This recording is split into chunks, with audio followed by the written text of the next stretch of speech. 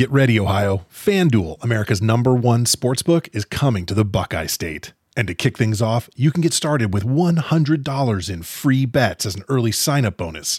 Plus, when you sign up today with promo code OhioSB, you'll be all set for when FanDuel goes live in Ohio. Then you can bet on all your favorite teams and all your favorite sports with $100 in free bets. Just download FanDuel's top-rated sportsbook app. It's safe, secure, and super easy to use. Ohio, this is your chance to get in on the action. Join today with promo code OhioSB. Make every moment more with FanDuel, official sportsbook partner of the NFL.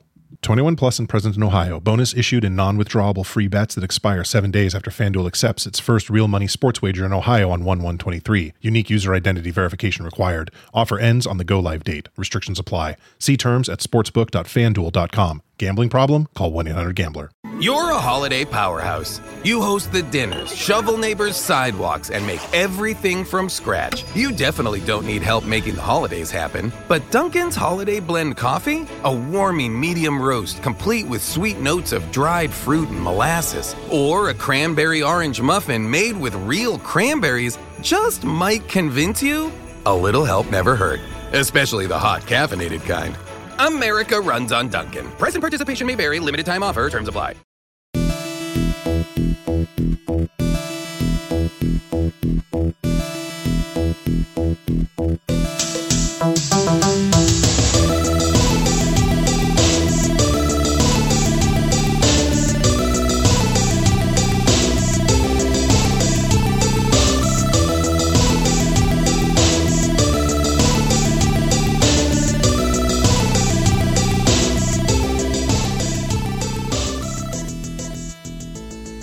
Hello, Braden Harrington here for upNXT, postwrestling.com, Apple Podcasts, Spotify, wherever you get your podcasts. Normally, this is an NXT podcast because I am your NXT friend. But today, my co-host, my roommate, my life partner, Davey Portman, is taking the day. He's going off to work back in this pandemic. But you see, we are a wrestling podcast, and sometimes we don't just watch wrestling. We do have a Patreon, patreon.com/upnext. We have all sorts of reviews on there. But in these times, in a pandemic, we're all forced to stay at home and watch things. Whether it be HBO or Netflix or Disney. Well, Disney has put out something that I wanted to review, so damn it, I'm gonna do it. I'm joined by friend of the show,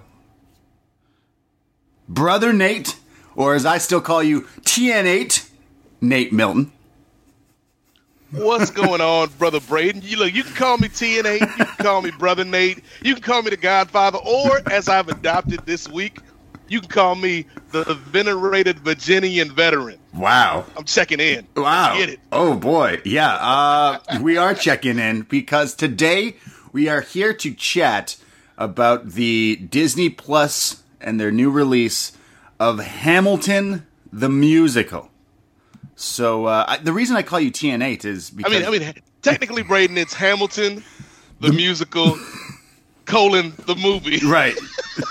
Yeah, okay. So, disclaimer, I am a Canadian who does not watch a lot of musical theater.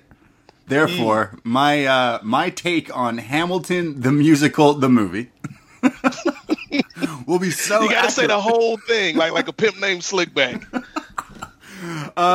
Yeah, so we decided that we wanted to do something a little different. And Nate, obviously you have so many different podcasts going on as well. And obviously wrestling is kind of what brings us all together and kind of is the reason we kind of all do these shows. But I was intrigued at this Hamilton the Musical because I'm not a musical person. Like I've been to some, but I'm not super into that kind of scene and world, which is super funny because my co-host, who is not here today, Davey Portman, went to school for musical theater in the UK. And I asked him, I said, hey, are we going to review Hamilton? It's coming out on Disney Plus. And he said, no, I'm a musical theater snob and I'm waiting till it's in theaters. Therefore, he refused to watch it and refused to come on this show.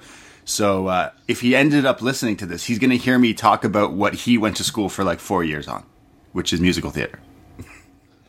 So, I think like this is all just a setup. Like Davy's waiting in the wings, like the King of England, just waiting to break in. He's King George, essentially. Yes, Davy is King George. It's a musical that got put on to Disney Plus, but it came out a few years ago. So I'm a little confused. But the internet is such a great thing, so I Googled it, and I know a bunch of the songs, because for the past few years, I could not go anywhere without someone going, "You cannot take away my shot," and I had no idea what they were saying. But now I've watched this movie, and we're going to talk about it, and maybe I will give away my shot. But Nate, before we kind of go into this review of this musical, because I just sat down and watched it and was tapping my toe and banging to these awesome themes and stuff. But how are you doing? How you doing, Nate? I'm doing good, brother. You know, like you said, we are in uncertain times, so I hope everybody out there is being safe while they listen to this and you know, practicing all the guidelines that we all know by heart by now. You know, social distancing, washing your hands, wearing a mask, not working for the WWE. Those things will keep you safe in these times right now. Yeah. Did I go too far, Dave? Braden, did I go too far? No, definitely not. Definitely not. Look, all I'm saying is, if you happen to work for Vince McMahon in the past few months, the likelihood that you've been around, let's just say, negative conditions for combating COVID is probably higher than somebody that works at Safeway. Yeah, that's true. I am scared to see what happens with. I'm in Canada, and all I do is I turn the news on, and every time I wake up and I watch the news, it just tells me that America is fucked right now. Now you're in the States.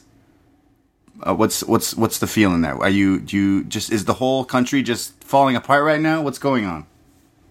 The problem is, Brother Braden, right now we need a George Washington, and we stuck with somebody like an Aaron Burr. Not even an Aaron Burr.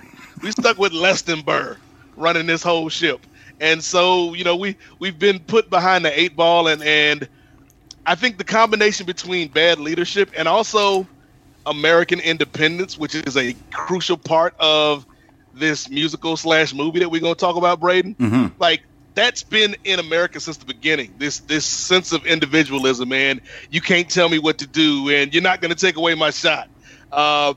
And it's our greatest strength and it's our greatest weakness, because I knew on Memorial Day, like when I saw people out at the beach, at these pool parties or at these bars, I'm like, oh, we ain't getting out of this no time soon. And, you know, 2 months later, the chickens have come home to roost because we couldn't follow the guidelines. So it's like we're seeing countries in Europe, they're getting sports back and things of that nature. Countries in Asia, they're starting to get back to some semblance of what life was like before COVID. And I feel like we're the kids in the class right now that we have to stay inside during recess because we didn't do what we were supposed to do. And all the other countries get to go outside and play kickball and foursquare. And we stuck inside writing on the blackboard, "I will wear my mask 100 times." That's it. Just wear the mask and maybe you guys would be outside, right? We could be out there playing, and that it's bad. I was talking to somebody last night. Like, it's bad because usually America is the country that likes to puff out its chest, and particularly under this administration, and tell people they can't come to America, or we're cutting off travel from certain locales. And it's like Canada and Mexico are like, y'all got to stay right where you are in the middle. You can't come up, you can't come down. Like, to get to the point where countries are telling America, we don't want your money, like that's how bad things have gotten, and that's how bad this entire coronavirus situation has been handled. Yeah, I couldn't imagine. Here right now in Canada, I'm in Toronto, and it's like we're slowly seeing the norm, like the regular things kind of come back. Like you cannot take away my bars, but it's like it's still this weird world. Like everything to me, I go outside and it kind of looks normal again, but then something will click and you're like, oh, this is still in this weird, desolate future of what could be. But all we can do is still kind of see where it all goes. And like I said, whether you're stuck inside, whether you can still go to work or you're going back to work or wherever you may be,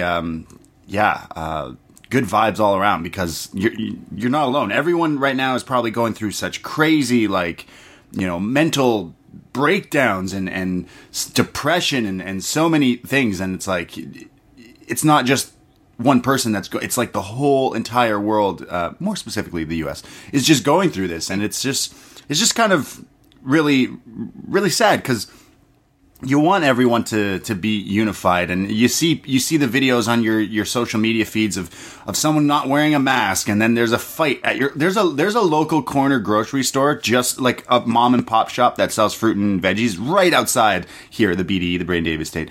And there's a viral video coming from Toronto where this woman didn't want to wear a mask and then just starts tipping over crates of fruit and vegetables just because she didn't want to wear a mask. And I'm just like, look how far we've come, people, and we're going the wrong way. Yeah, it doesn't make any sense to me. Like, again, I get that spirit of individualism, but if it were something that wasn't a mask, right? Like if like stores and establishments, they have that sign: no shoes, no shirt, no service. Mm. You can't walk into McDonald's, or you can't walk into Swiss Chalet. I gotta flip it for my Canadian neighbors. You can't walk into the Swiss Chalet with your bare feet just walking around, because they gonna tell you no. And you don't see people like having a fit about that. But for some reason, this whole mask thing has become political when it's not political at all. Well, it's become political because there's one idiot who's made it political. Yeah. And I'm not saying that everybody that doesn't want to wear a mask is an idiot. I'm just saying that the person that you're listening to is an idiot. And then I'll leave it at that, Brayden. Yeah, I mean, you're the American, I'm the Canadian. Sorry, your president is an idiot. Like, it's like watching SNL, but it's the actual news. It's just so fucked up. And it goes beyond party. Like, again, we might talk politics during this episode, because Hamilton is nothing if not political entertainment. And in America, we've got the flip side of that, Braden. We've got an entertainer playing politician. And I think any other Republican would have some sense in this situation. Like, even the worst Republican would have some sense. Mike Pence doesn't have a lot of sense. Mike Pence would have more sense if he were the president right now. But Donald Trump has made this an issue of not only politics, but of masculinity, right? Like, if you don't wear a mask, you some type of punk. And so it's like, yeah. He says he calls you stupid if you are. Look, I'm someone who's suffered from severe asthma problems my entire life. Since I was a little kid, I've been inside and out of hospitals and stuff like that. It takes me 10 seconds of running and my chest is like, my insides are like, you're dying. And if I'm going grocery shopping for, let's say, a total of 10 minutes in a store, I can wear a mask for 10 minutes. It kills it. As a person with asthma, it sucks. It sucks so bad because I literally can't breathe. And I still do it. So it's like, I don't understand these people who are like, I don't want to wear this thing. Ridiculous. And it's not for you. It's for other people. Like Aaron Burr says, Braden, death doesn't discriminate between the sinners and the saints. So there might be somebody who's wearing a mask, but because some idiot out there doesn't want to wear a mask, they can get it, and they take it home to their elderly grandparents, or know, and that's the other thing. Like, it used to be, it was only about old people. Now we're seeing people in their 40s and in their 30s and in their 20s. Yep, coming down with this, and so it's like kids. Corona doesn't discriminate between the sinners and the saints. Yeah, it's true. I mean, look at the Broadway singer. There's a Canadian guy, Nick Cordero, who is famous. Yes, yeah, I read that. Yeah, like we're talking about a Broadway show here today. But this guy, Nick Cordero, was from like Hamilton, Toronto here, and he's now in like a star. But he's now passed away at 41 because for the past like almost 100 days he's been suffering from coronavirus, and now it's finally got him. So like 41, that's not old. That's crazy. So you just wear the mask. The only thing I'm upset about is the other day I bought a mask because it was like the Spider-Man mask. And then when I got home and I put it on, it didn't fit because it was for kids. So it's like, I guess Miles Morales was wrong. Everybody can't wear the mask. So then this is the time right now for all the entrepreneurs out there. Yeah. Come out with some hot mask designs, because I bought this is gonna make me mad just talking about it, Braden. When this first started, I went on Amazon and I was like, okay, if I'm gonna have to wear a mask, I'm gonna have the flyest mask fit in Virginia. It's gonna be flexing. And I found like this sweet Atlanta Falcons mask. Like had the black and the red stripes going through, and then it had like the big bold Falcon emblem. And I was like, that's the one. And I purchased it. And then I didn't look. See, this is where I made a mistake, Brayden. I didn't look to see where this shipment was coming from, and it turns out it was coming from China. And so it said when I paid for it, it said it'll be there in 2 to 3 weeks. I'm like, okay, cool. Yeah. 2 to 3 weeks later, I checked back in on it. My delivery date has been extended to 8 weeks. I'm like, that doesn't sound right. So I contacted Amazon. They're like, hey, these things, just keep in contact with the seller. So then 8 weeks goes by. Oh my God. We in the midnight, I needed this for the start of coronavirus season. So now you're in the middle of coronavirus season. So now I'm just walking around wearing a plain white mask with the little elastic straps. And so I go back and they're like, yeah, we'll probably get it to you in January. And I'm like, January 2022. Yeah. Well, here's the thing. If America doesn't do what they're supposed to do, we might still be stuck in this hellscape in January 2022. So take your time, China. Take your time sending them. You're gonna get this mask, and it's gonna be a kid size too. You know that. Yeah. Or you ordered a Falcons. Yeah, it's gonna come. It's gonna be a Cowboys one. It'll be like a Cleveland Browns. Like, I can't even wear this with pride. Well, wear your mask, because we might. I'm saying we. I'm in North America, but it's like. I know someone's made the joke, and I think it was Robin Williams. Here in Canada, it's like we're the apartment above the meth lab. So we're just like watching, like, what the fuck's going on down there? You guys need to sort this shit out. Yeah, wow. It's a revolution, is what it is. And we're here to talk about a revolution. I'm about to get schooled on some knowledge. Well, I did after watching this. But Hamilton, the musical, the movie. Right away, like I mentioned, I only knew the song because everyone was kind of bumping it. Not throwing away my shot. So I instantly started my own drinking game for this movie.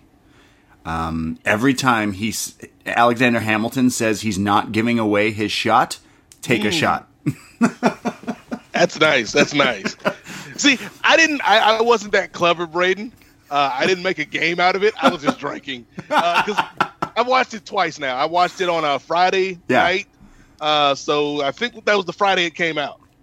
Okay. Yeah, it just came out this past weekend, right? Yeah. So I watched it the Friday it came out. And I was drinking the whole 2 hours and 40 minutes, which probably wasn't a good idea. Yep. But we all make our choices in life, Braden. So I was drinking nonstop. That's a Hamilton reference. And then the second day, Saturday, I watched it again sober. And I picked up a little bit more than I did on Friday night just because I was in the right frame of mind to receive Hamilton, receive this artwork as opposed to the night before where I will say this, Braden, before we even get into the nitty-gritty of Hamilton, just as a viewing experience, I think the materials, we'll talk about what the material is, but I think presentation-wise, there were a couple things that could have helped me, and maybe I was just doing Disney Plus wrong, but I needed subtitles. Sure, yeah, true, and, yeah. Especially that first night where I wasn't completely 100% cogent, I could have used subtitles to follow along with everything because there were times where I had to stop and rewind. Did he say that? Did she say that? Yeah, it's true. Again, I don't know, in Canada, they don't really teach us a lot of American history. Canadian history, super fucking boring. American history, way more exciting. thus this musical. But for me, I'm watching like these songs and I'm like, oh, wait, did he just say that? Well, what does that mean? So I quickly go to Google and then I go down a wormhole and then I'm realizing I'm like 6 pages deep into King George II's Wikipedias of his like second wife or some shit like that. And I'm like, what is going on? What happened? So I agree. Maybe I should have watched it with subtitles, but I kind of just took it in and watched it. But the whole way this is like shot is filmed from a few years ago from like, I think 1 or 2 Broadway performances. It was 2 performances in 2016. Yeah, so it's like kind of the OG cast of this main cast that kind of really got it big. Like I mentioned a few years ago, there was a real like bump. This was just so hot everywhere. Everyone was talking about it. Everyone was trying to get tickets to it. Everyone was playing the soundtrack. It was winning Grammys, all that kind of thing. So years later, they were singing at the White House when we had a actual president. Yeah. When you had an actual president, it was hot down there. It was good. And it's just interesting because for me, I think of musical theater when I was a kid and like a field trip. We went to see like some of like Disney productions or Phantom of the Opera and or The Lion King and things like that. So when I think of musicals, I think of like the classical like Disney kind of thing. And here I am watching something on Disney Plus. Now it's not necessarily a Disney like made product, but it's just interesting right off the bat that this is a like hip hop musical. And you don't quite see that, at least kind of before this. I could see this being a whole genre that goes forward of so many different musicals kind of taking this vibe and going with it. But as a fan of like hip hop and modern music, it was so interesting to kind of get a history lesson from like rap battles and stuff. I will say that it like I would show this to kids in school because you would totally learn way more watching this than just kind of doing a test and like, who did Hamilton do? It's like, no, just watch this and you kind of learn things. Of course, there's factual differences and entertainment things that are added into scripts and stuff like that. But for the most part, it's a lot of it seems to be pretty accurate. Yeah, the way I would look at it, Braden, is I think Hamilton is a good starting off point. Like, it's a good place to get somebody's energized or interested in this time period in America, but it's not a documentary, right? So it's not going to tell you everything exactly when it happened. Like, there are some liberties, pun intended, that Lin-Manuel Miranda takes with, certain characters in certain situations, and some characters are, combinations of a couple different historical figures, but like the kind of bare outline of Alexander Hamilton and the founding fathers is there.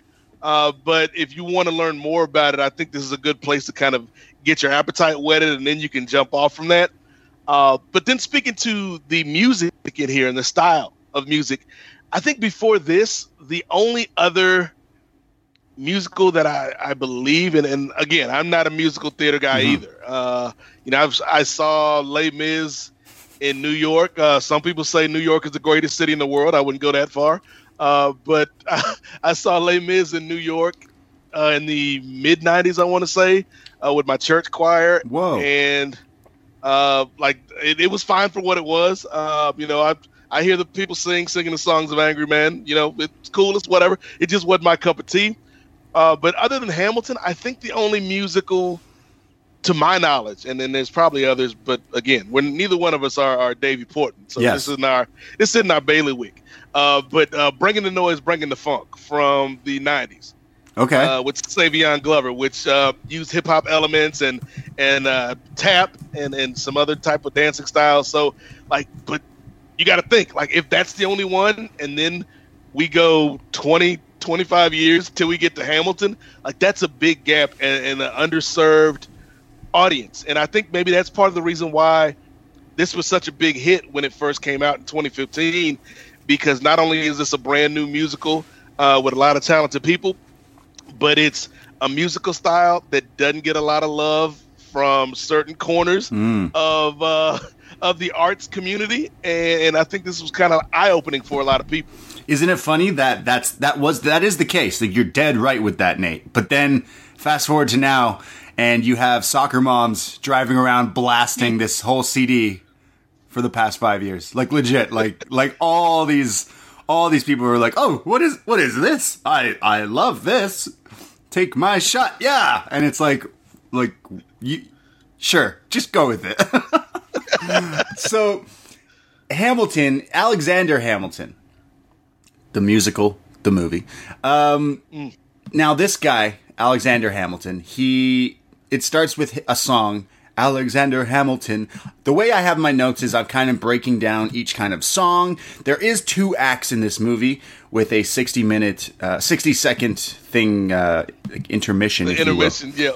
But the movie, the show focuses on Hamilton, obviously, who comes from, like, is it the West Indies somewhere, and he's moving to New York to become a new man, to start a new life. And you see, in New York, you can be a new man, and I'm here to do all the things I haven't done. You got to talk less, smile more, and not let them know what you're against or what you're for. 2 pints of Sam Adams, but I'm working on 3. I love this opening, this like scene here with all of them kind of going off and kind of giving just a little bit about the character, who he is and stuff like that. Again, me as a Canadian, I'm like, yeah, I know the name. He's the guy in the Founding Fathers or whatever, and he comes to New York, and Hamilton starts hanging out with John Lorenz, Lafayette, Mulligan, or Burr, and basically becomes like, buddies with all these revolutionary people, if you will. Yeah. I love, like, the opening, because, like, the Alexander Hamilton, you get the entire story in basically 4 minutes. Yeah. Even down to the part where Burr spoils everything, and he's like, and I'm the damn fool that killed him. It's like, okay, I guess you just saved me 2 hours and 38 minutes. You don't need to, spoiler alert, he gets shot. He gets shot. But yeah, like, it's funny that you're talking about all these people like Lafayette or Hercules Mulligan, which that's a pro wrestling name if I've ever heard. Oh, yeah, definitely. Like Hercules Mulligan. But I think that growing up in America, and in particular growing up in Virginia, like, I knew all these people from high school and even before that, because Virginia is one of the first colonies. These are where Jefferson and Washington and all these cats came from. And so we've got colonial battlefields all around the area where I live. We've got plantations all around the area where I live. Like, when I was in grade school, we used to take field trips to plantations where we would see, like, they had the colonial actors, including people playing slaves. And I knew, like, when I was in high school, I knew a kid that actually played one of the slaves, and I was like, how is it? He's like, he was kind of like one of those animals on the Flintstones, when, like, the bird that's the record player, or the turtle that's the sink, and he's like, hey, it's a living. Because he's like, man, he's like, it's either working here or working at Busch Gardens, and Busch Gardens doesn't pay as well as the plantation, which is a crazy thing to say. Oh my God. Yeah, I mean, do they still do these things to this day? I know that's like a thing whenever they have reenactments and things, but that's... Yeah, they're still around. I haven't been in at least 10 years. Wow. But, so I'm sure they're still around. I don't know if they've upgraded the slaves to indentured servant status, because they don't want to say slaves around the kids. But yeah, like, it's very much woven into the fabric of Virginia. When you're talking about Yorktown and Williamsburg, these are all places that even to this day, elements and remnants of this time that they talk about in Hamilton, like, you can take a trip and tour a battlefield. And so, like, all of these characters, like you're talking about, like Lafayette, like, we got Lafayette's cannon down here. Like, I've visited the monument, 2 or 3 different times. Yeah. Growing up in high school and stuff. And so these characters jumped off the screen, because I'm like, yeah, I remember reading about that dude. But do you still go to Busch Gardens? I mean, Busch Gardens. Here's the thing: Busch Gardens is a little pricey. So if I am going to spend my amusement park dollar, and I don't want to get into a battle here, I know we've got the Busch Gardens crowd out here, we got the Disneyland folks listening, but for me, I like Six Flags. I'm a Six Flags man all day. I like that King's Dominion. That Magic guy in Mountain. the commercial that they used to air all the time with the bald dude with the glasses dancing. Yep. It was great. So Hamilton basically comes to New York. He's going to start his new life here in 1776, and he starts to work for General George Washington during the American Revolution. And off the top, How about George Washington's intro, Braden? Like, that's pro wrestling if we've ever seen it. yeah, this guy who plays George Washington is actually fantastic. Shout out the entire cast here in this entire production. But Jonathan Groff, sorry, that's King George. I'm talking about Christopher Jackson, who plays George Washington. Yeah, he comes out here because he's fucking George Washington. Like, he walks out. Something I will note that I really loved about this entire production is, yes, the characters, the people, the actors are playing characters, and they're in like proper outfits and you know, costumes and things like that. But it's like the guy who's playing George Washington isn't dressed up to like all the nines. He's not trying to look exactly like him. So he doesn't have the wig and all that extra stuff. It doesn't matter. Like, they're not like, hey, this is all about old white people, so every single person in this thing has to be old white people. No, it's not that at all, and I fucking love that. I think movies and productions like this and musicals should continue going forth. And I'm not saying this is the only first production to do it, but watching this, I'm like, man, this makes it so, who cares if the guy's wearing the wig or has fake wooden teeth in his thing, or he has to, you know, be all like old white dude with powdered face. It's like, no, it's like, these are actors and they're doing their job. Everyone in this is just so fantastic. And I thought that was like a little thing that could go over people's heads, but just fantastic. Well, like the tagline for this, like, is and Lin-Manuel Miranda always says it. It's the story of America then told by America now. Yes, and it's like, yeah, America now is this big multicultural, multiracial mosaic. I'm not going to say melting pot. I like going mosaic. A, because it alludes to my Twitter handle, but B, when people say melting pot, Braden, and again, like, we're getting on a tangent here, but that's what we do, Braden. Of course. When people say America's a melting pot, I always say that's a fallacy, because a melting pot is something where you put in all these elements and they become the same thing. Whereas a mosaic, you put all these different elements into a picture or a stained glass, and it makes one beautiful picture, but every element is still an individual. I love it. I love yours way better. If you learned anything from today, that's it right there. Be legit. A mosaic, not a melting pot, America. Legit. Oh, I love it. I love it. Alexander Hamilton is here. He basically impresses everyone with his straight fire, his bars. He tells you, are you ready? I am not throwing away my shot. Take a shot. This is the best joint. This is some fire shit. The musical production in this is so crazy. The outfits, the dancing here is just so good. They're telling everyone to rise up. See, I'd never thought I'd live past 20, but he wants to, you know, change the world. He wants a revolution here, and he's doing the good thing, and he's not throwing away his shot.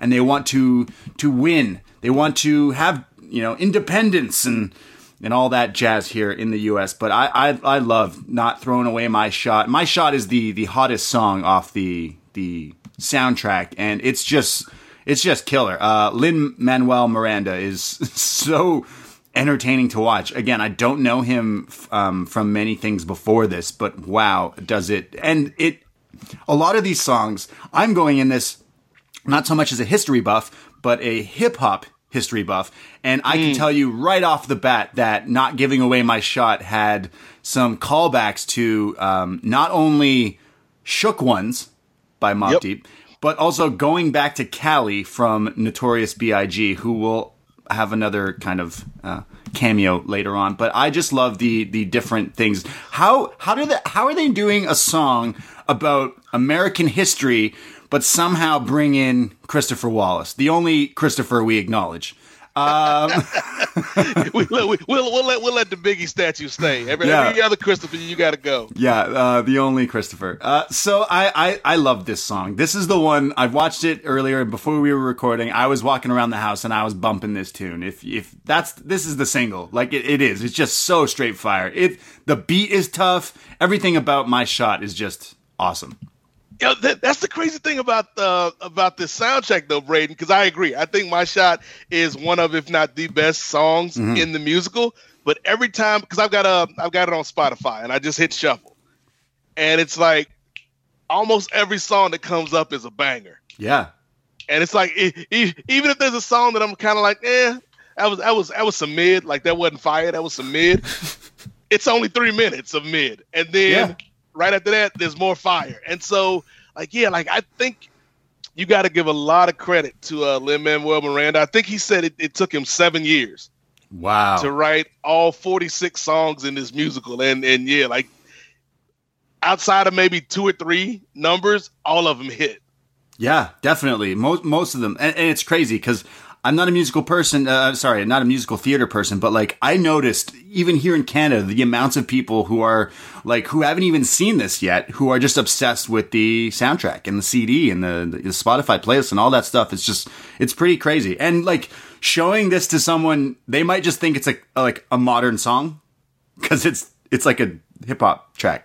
Well, that's the other thing, Braden. Like, you can actually listen to these songs while you out riding around somewhere. Like, no shade to these other musicals out here, but you ain't hitting Les Mis while you riding out here on these streets. You ain't playing My Fair Lady.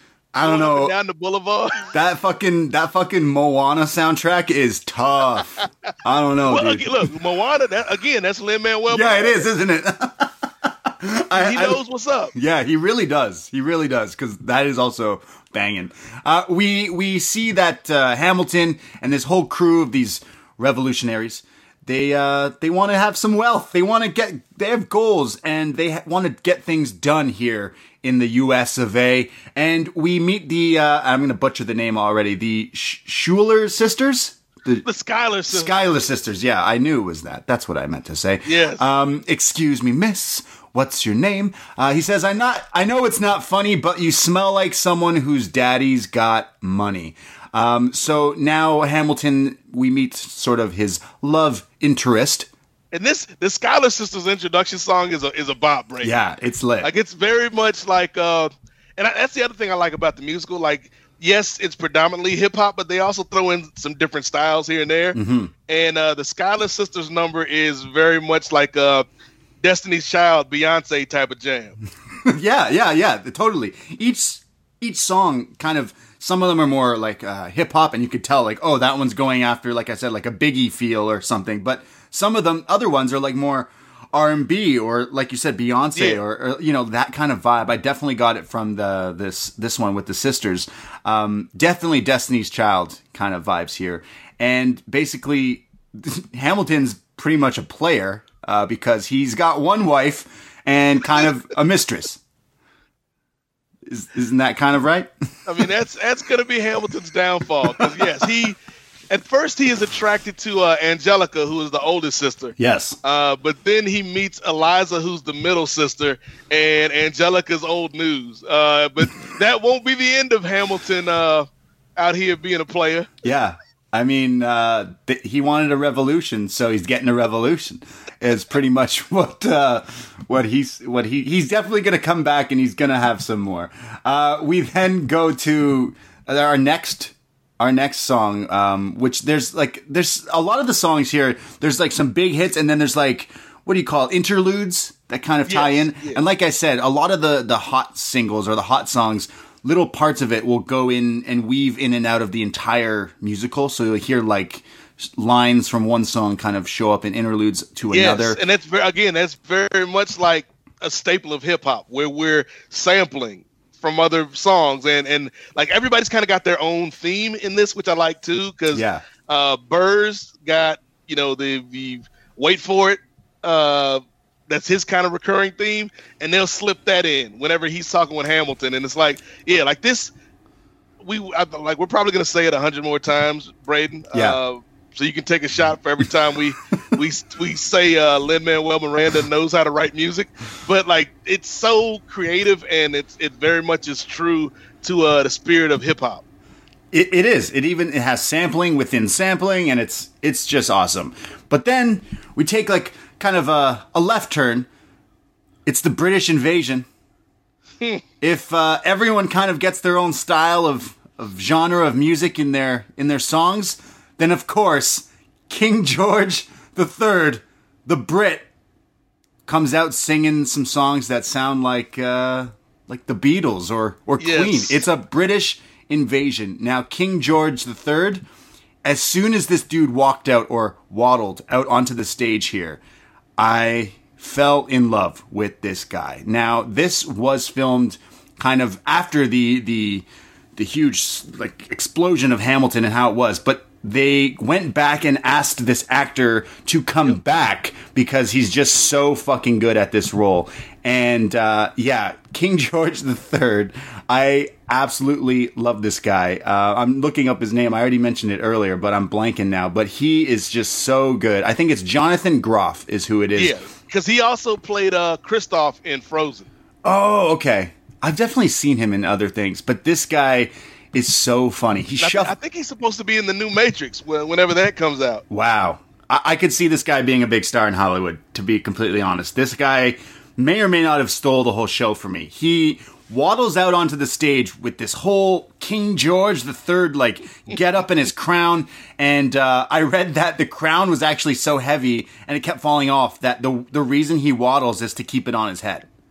But it works with this so much. It totally works. He is so good in this role of kind of comic relief and giving everybody kind of a breather. Because, again, no pun intended, the music is nonstop. It's start to finish.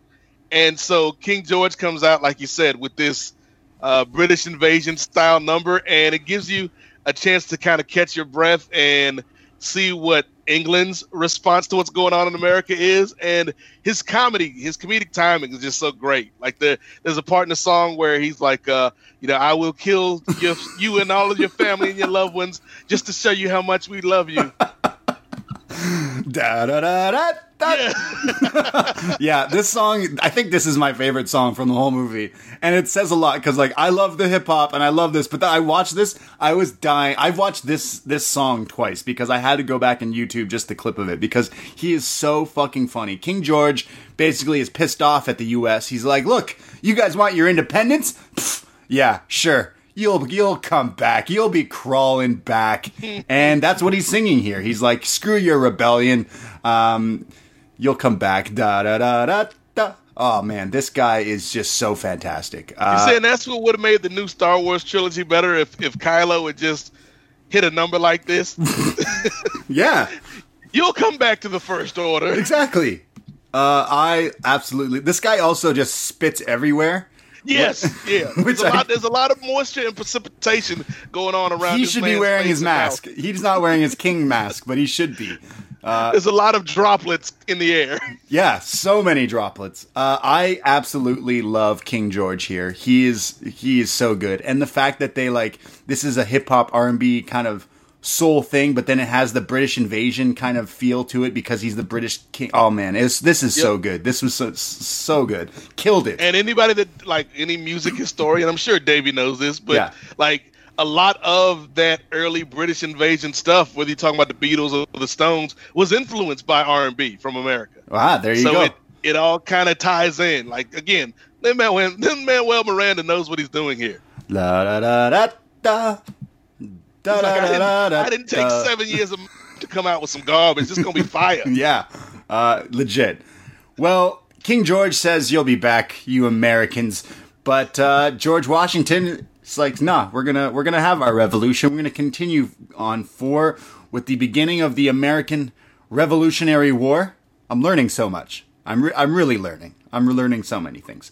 And we have our next song, which is The Right Hand Man, which is talking about how Hamilton is basically the right-hand man to then General George Washington.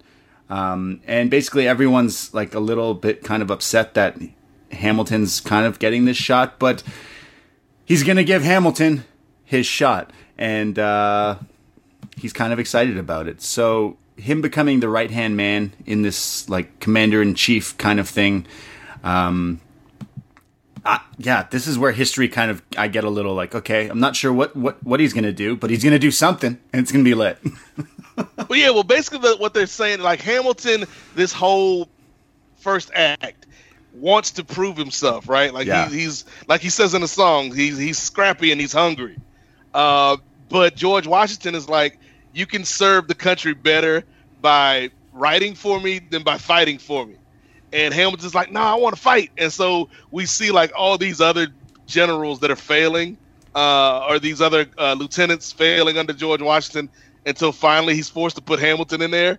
But yeah, like that's what he's going through right here, Braden. Like he's frustrated because he wants to do more, but Washington's like, I need you right here as my right hand man. Mm-hmm. He's a better brain than he is a muscle, essentially. He's Bobby the Brain Heenan. There you go. Alexander Hamilton's the brain. We then go through more musical numbers, obviously, and from Right Hand Man, which was a lot of fun. I love George Washington. I love again the whole company, the whole main cast here is just killer. Christopher Jackson, like he has such gravitas in this role as George Washington. Like even though like outside of Lin-Manuel Miranda and Daveed Diggs, I didn't know half of this cast. Oh yeah, for sure. But the way, like, just when he comes on stage as George Washington, he carries himself with that stature. It's like, okay, yeah, let's follow this man and take orders from this man. He's very good. I love the outfits as well. And I said, he didn't have the wooden teeth, but it's okay. I don't know how he would spit bars with those in his mouth.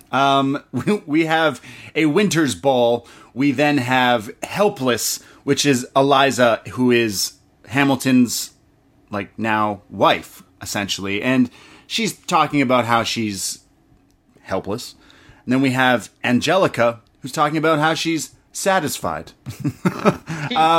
Which a lot of people love this song, Satisfied, because the word count that the singer here gets in, is it Renee Goldsberry, I think? Renee Goldsberry, yeah. She's great. She goes she's doing some Busta Rhymes in this. She's like, and every time I gotta get it, I gotta go it. She's just going crazy. Like, I don't know how many minutes, how many words a second here, but just fast, which will be beaten later on in the show by someone else. But wow, this is very impressive.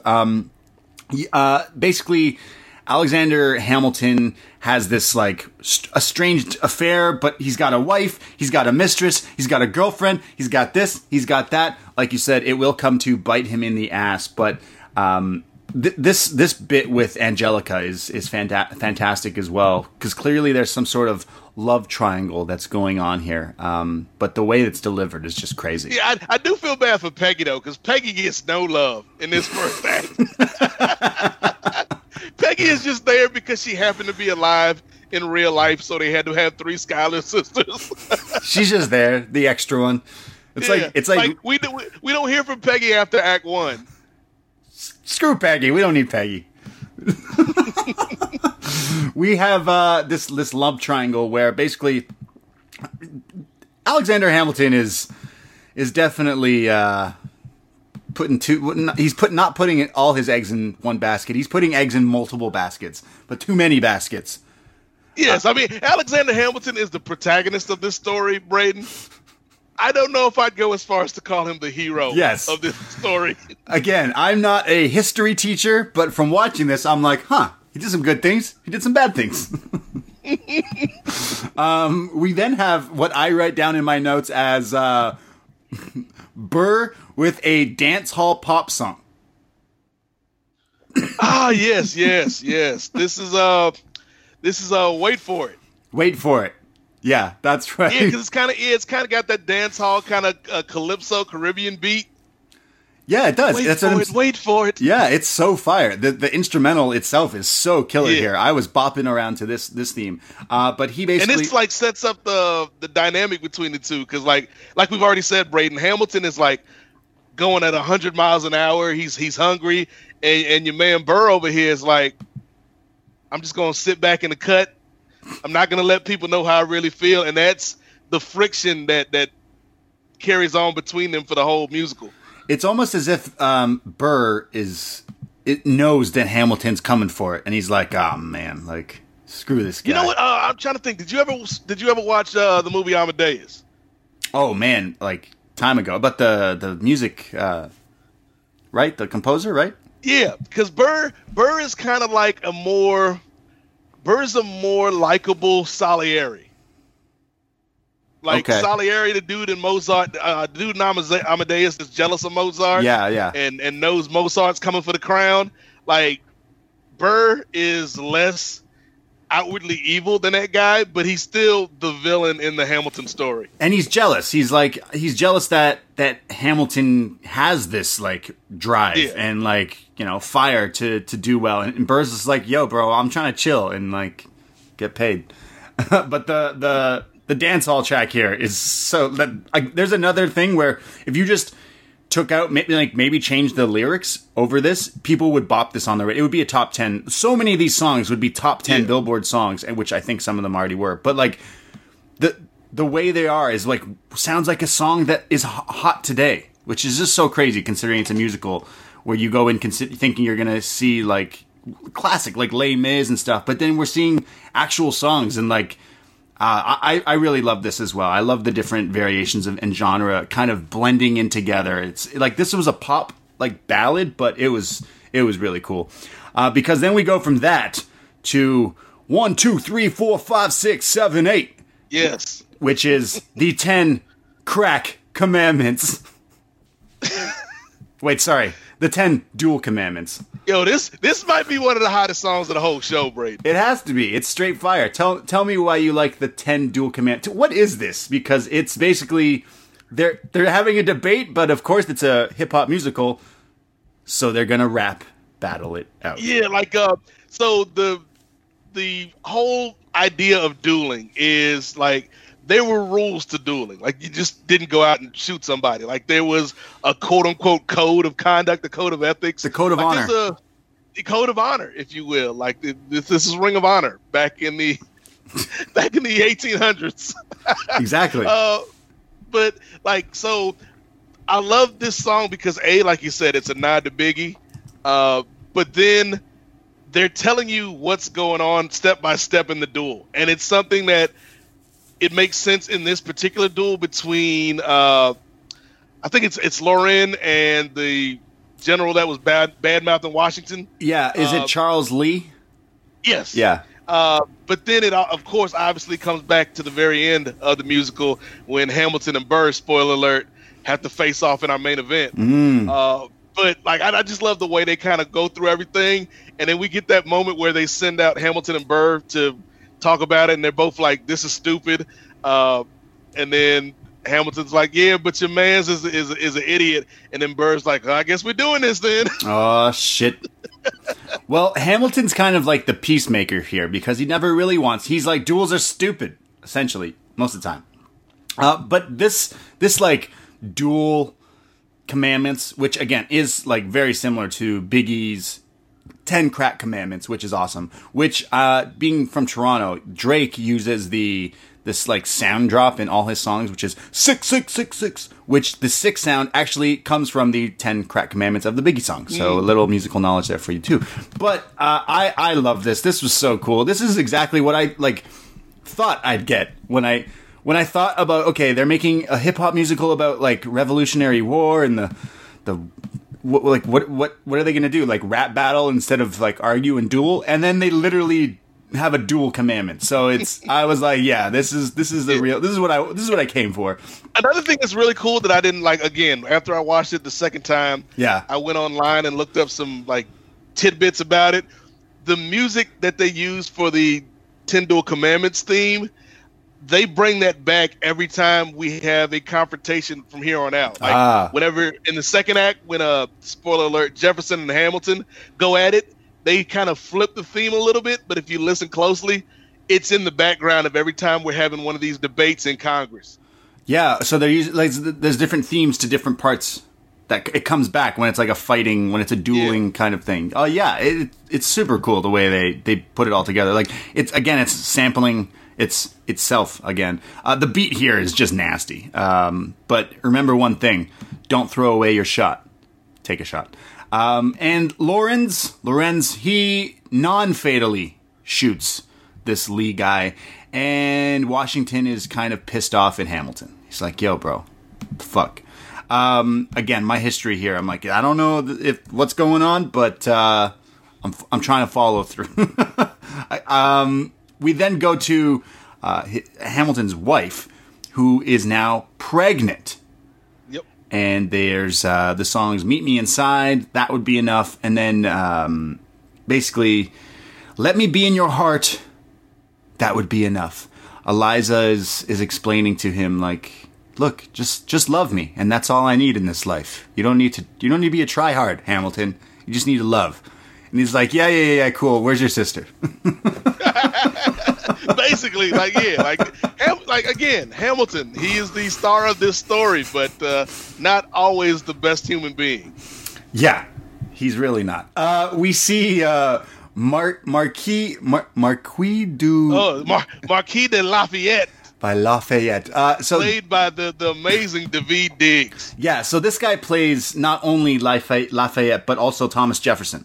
Yeah, a lot of the cast plays pretty much out of the main cast, other than Hamilton and the sisters and Burr, everybody else plays two roles. Yeah, everyone. That's normal and common in musicals where they play the different parts. But the guy who plays this, Daveed Diggs, who does play Lafayette and Thomas Jefferson. Wow, is it safe to say he steals the show? I think he's the star. Yeah, to me, he is the star of the show. Yeah. And for those that aren't familiar with him, he is the uncle on Blackish. Shit! Really? Whoa! I didn't even realize that. Yeah. And he's also in, if you watch the show Snowpiercer on TNT, he's on that now. Okay. That's crazy. So I knew I recognized this guy. And I made the joke to Braden when we were talking about this off air. Yeah. Like, he reminds me, if we were casting WWE stars in Hamilton, he would totally be Xavier Woods, because they really do favor each other. You know what? Even the hair, when he raps and stuff, Daveed Diggs, this guy... Another one I think will be. I'm just clicking his thing now, like Wikipedia, and he's already got like all these awards and nominations and so many like things. But he was also in Zootopia, so now I love him even more because low key Zootopia, fantastic movie. Daveed. Who was he in Zootopia? I don't know, but he's also set to be Sebastian in the new Little Mermaid. Yes, I knew that. Yeah, wow, he's gonna be great at that. And Diggs and Lin-Manuel Miranda will be writing songs for The Little Mermaid too, so instantly gonna have to go see that. But yeah, this guy is fantastic. I could see this guy basically being a big deal. I think this whole after this release on Disney Plus, I think this whole cast is about to get a bump. Yeah, legit, because it was already bumping before this, but then everyone now can watch it at home on this Disney Plus, and everyone's like, oh, this is pretty lit, and there's going to be even bigger. Yeah, I see this getting even bigger than it is, which is already fucking huge. But Daveed Diggs is just so fucking funny. He spits hot fire. He says, history has its eyes on you, as Washington promotes Hamilton to command in the Continental Army. But he's basically upset that Hamilton keeps getting the push. Isn't it? Like, he's upset that Hamilton's getting the push, but he kind of wants it. This guy raps so fast. I mentioned the Angelica with the Busta Rhymes type rapping, but this guy, Daveed Diggs, he can go so fast. I don't know how many words a second, but wow, he could give... In the first act, he's rapping in a French accent. Like, it's crazy.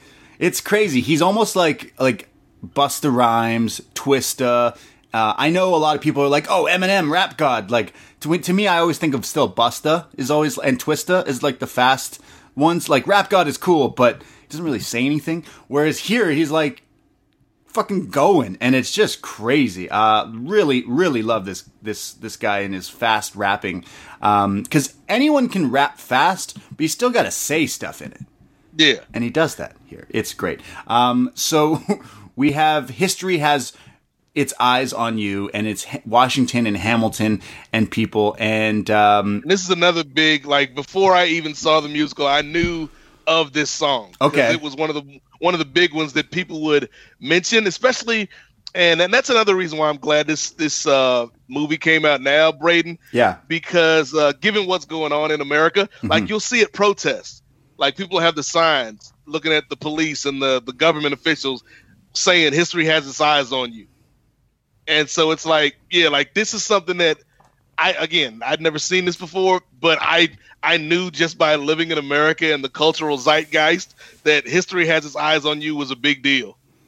Yeah, and it's true. I mean, this, when they say that in regards to Hamilton, it's basically like, hey man, Hamilton, you're going to be a pretty big part of this war and history, because history has its eyes on you. But yeah, I mean, history has all the eyes on everything right now, I'd say, in the time we are right now. But for the better cause, I love this song as well.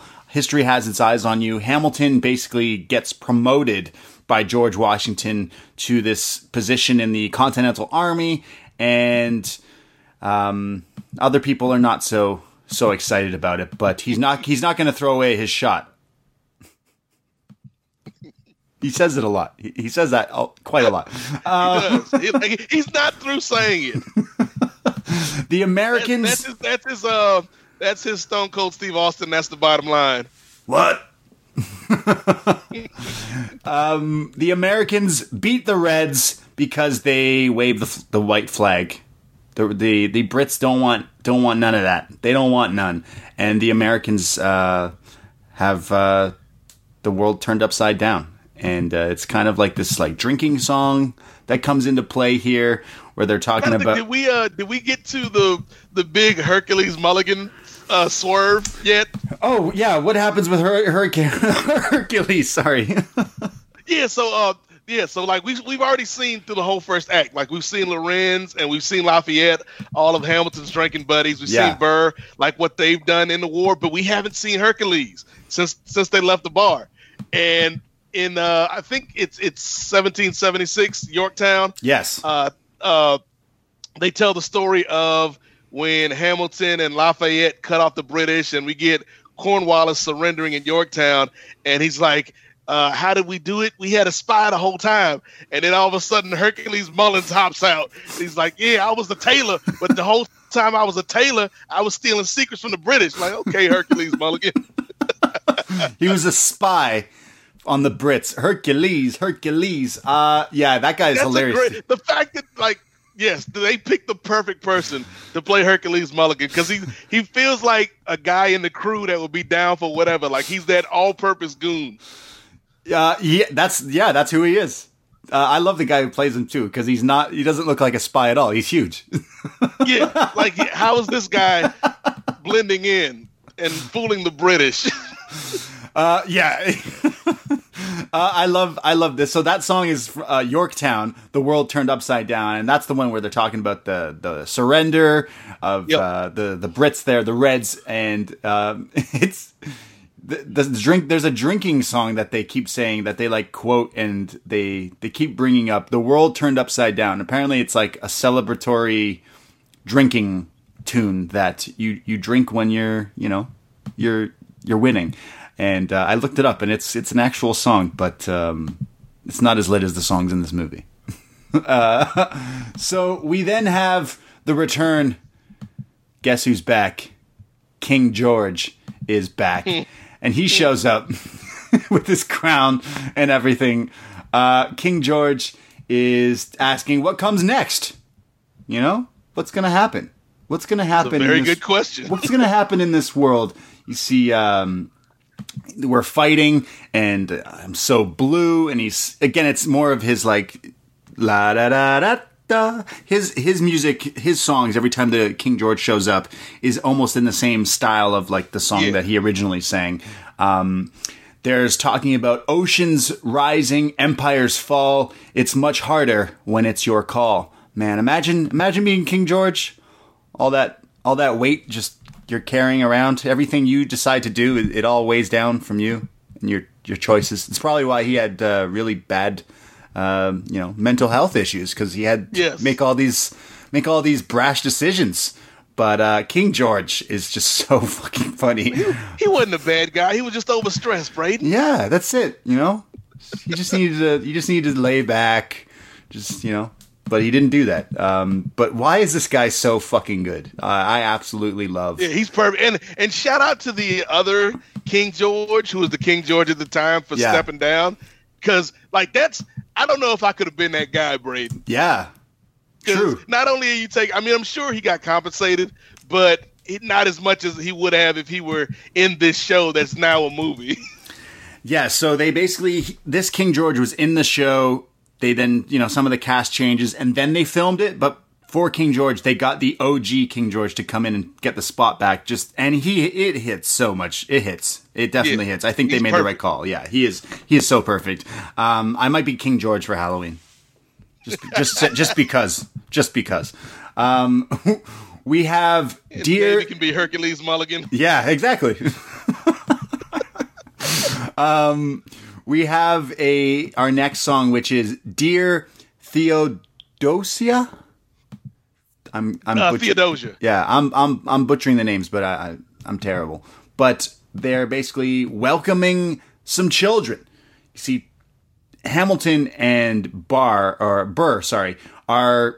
both orphans who have grown up and now are starting their own families and becoming a father. So it's basically this song about these two welcoming children into their lives, which is Theodosia and Philip, respectively. And these two guys are basically singing their heart out, saying, look, now we have children, so we're going to fight to, make this place better and create a world that I want my kids to live in and shape the future and so forth and so forth. It's the parent song. It's let's have some kids. And it's also why I think Burr works better as an antagonist than Salieri did in Amadeus, because this actually humanizes Burr. It makes you like this guy isn't so bad. He's not stepping up like he needs to, but he's doing what he thinks is the best for his kid, and you can relate to that. Yeah, he's the classic, the bad guy in a movie who's got his ways, and you're like, okay, I kind of understand why you're doing that. We then have, after the war, I went to New York. Do you know why? Because he's non-stop.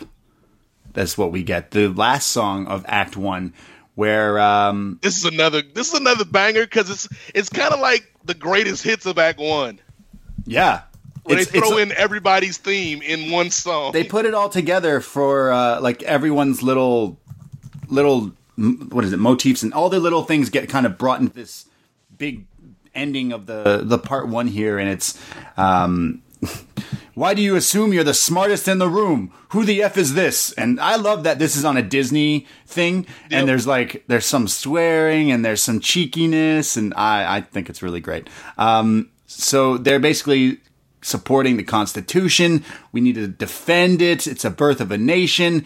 And they talk about Hamilton and how he's writing all these essays. Why is he writing all these essays? What's going on? He's got homework? Oh, this is crazy. Because, I learned a lot about these things in high school. And, so Hamilton gets together with two other guys to write the Federalist Papers. And originally it was just supposed to be 25 essays about defending the Constitution and how we can, or how they could fix America or fix this union before it gets off track. And they were supposed to write 25. One guy wrote 5, another guy wrote 29, and your boy Hamilton, like you said, Braden, Hamilton is a tryhard. Because my boy wrote, was it 51 articles? Wow. What's these articles about? Like, after the 5th one, you're like, all right, dude, chill. Why are you writing 51 essays? Like, you got kids now. Like, well, look, as we'll learn, Hamilton has a problem when it comes to editing himself. He's kind of like Vince Russo when he's writing. He just can't stop, Braden. Because he's scared that you'll throw away his shot. And he's going to be a treasurer, I think. That was fun, because basically Washington comes in at the end of Nonstop, and he's like, we need you. History has his eyes on you. And Hamilton's like, Secretary of Treasury or State? Treasury or State? And then Washington's like, Treasury. And then Hamilton's like, let's go. Let's fucking go. The Federalist Papers and the Secretary of the Treasury. He's newly elected from President Washington, but Eliza basically says, Hamilton, no, like what are you doing? We got to be a couple. And I think Angelica then moves away to London, and basically she has a new husband and a new man, but that won't stop Hammy. That won't stop him at all. But he's moving on up.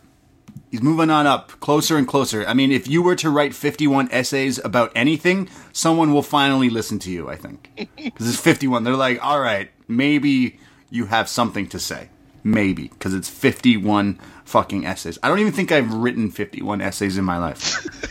I was going to say, like maybe the accumulation between high school and college, but even then, 51 is a lot of essays. Yeah. And again, Hamilton, these aren't 2 or 3 page essays. These are probably 50 pages each. Oh, yeah. These are fucking, like, novels. These are fucking, like, big, honking essays. And he did it. And he made it to Treasurer. But then it's intermission. Popping corn time. Get your drinks. Are you allowed to drink at Broadway? I've never been to Broadway musicals. There's a bar in most Broadway shows. I don't think you can drink in the theater, but you can drink in the lobby area, I think. Would they have, like, themed beverages for, like I don't know what you would drink. What would go... they were, like, Sam Adams. Sam Adams was making all that money at the concession stand. Yeah, I would say so. Or, like, old fashions. That's what they're drinking. Or some big stogies. Whatever they were smoking back in... clearly, some people were smoking a lot. But it's intermission. For the movie, it's only a 60-second little thing up on your screen, so you have 60 seconds to go do whatever it is. So we come back. It's Act 2. Thomas Jefferson. This is a beautiful way to start Act 2, isn't it? Thomas Jefferson.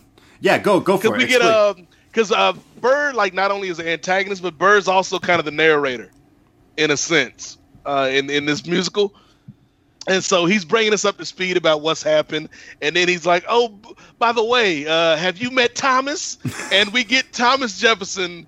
The song is called "What Did I Miss?" But the opening part is like Thomas Jefferson's coming home, and you get the great reveal, Braden, of David Diggs turning around, and people are like, "Oh snap! Now he's playing Jefferson," and he's just milking it and soaking up all the applause, and it's like a great entrance for this character, and it tells you like everything you need to know about this dude. Like, he's all about the crowd. He's all about getting his shine. Yeah, he loves getting the pop. He loves the thing. And you see, Thomas Jefferson is returning from America because he was an ambassador in France. And here we have Thomas Jefferson's rapping and singing about how he was hanging out in France with all these French girls. Love it. I love this song too. Like, What Did I Miss? Because it shifts. Like, we go from like maybe like a little bit of a Prince vibe. Yeah. When he first comes down the ramp to like an old R&B, like maybe like a Chuck Berry type of feel. Okay. Yeah, definitely. I got a lot of soul out of this one, and he even says, "We're engaged in a battle for our soul," and it's kind of the music is playing behind him. Really epic. I love this guy. He's so funny. It's David, right? David yeah. Diggs, Again, yeah. He's great. You could have been anywhere in the world right now, but you're here with me, and I appreciate that, says George Washington.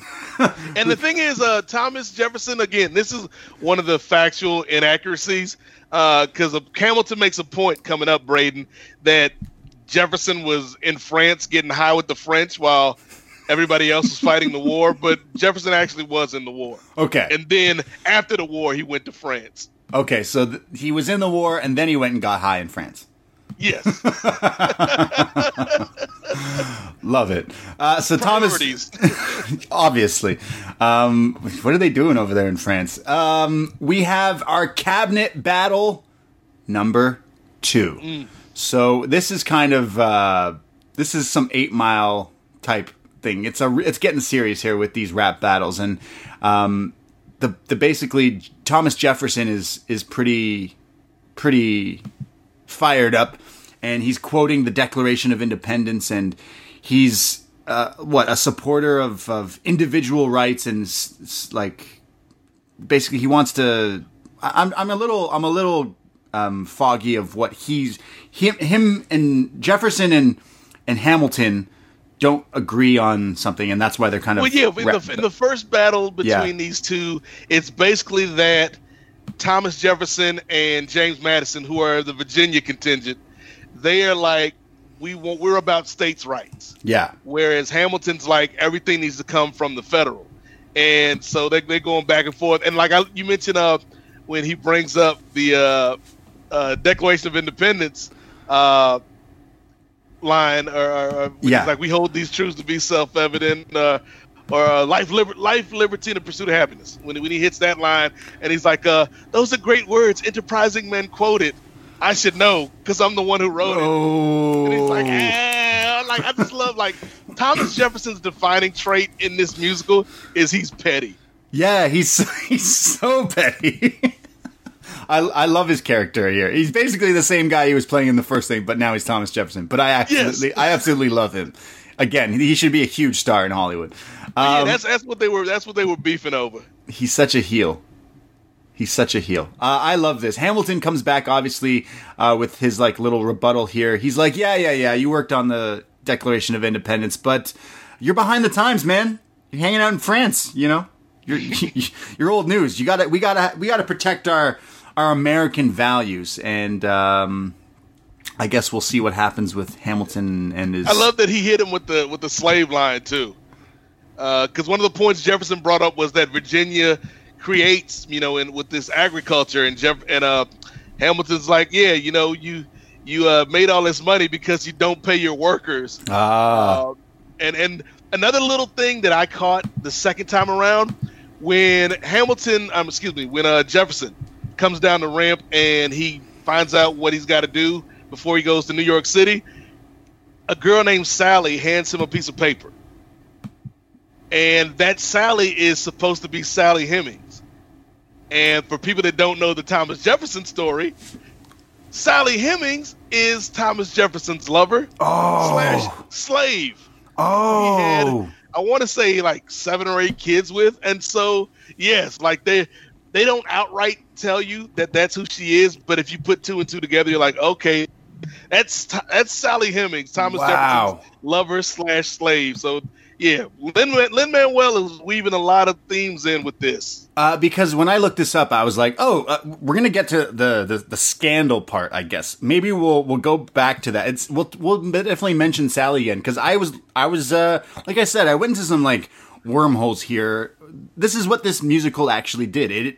It inspired me to just, on my time off, I found I was deep into reading about history. And I'm like, when the hell do I ever read about American history? But this movie made me do that. And I totally got onto the page of Sally. Is it Hemings? Yep, Sally Hemings. And I totally was like, whoa, wait.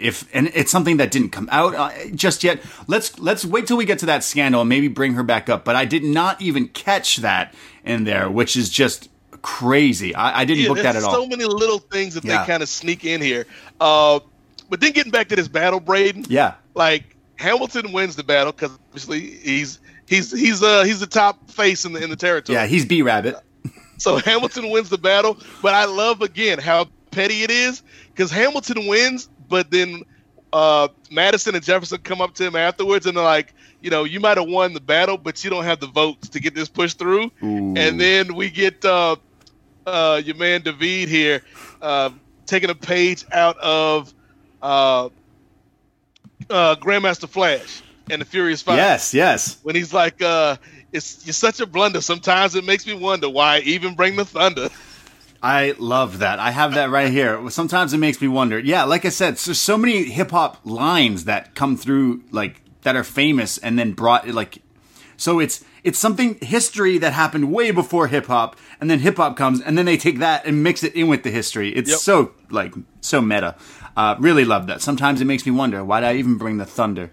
We then have like a little... And the guy that plays Madison is the guy that played Hercules Mullen. So, like, Hercules Mulligan. And so, like, those are 2 totally different characters. And, like, the cast is just so good top to bottom.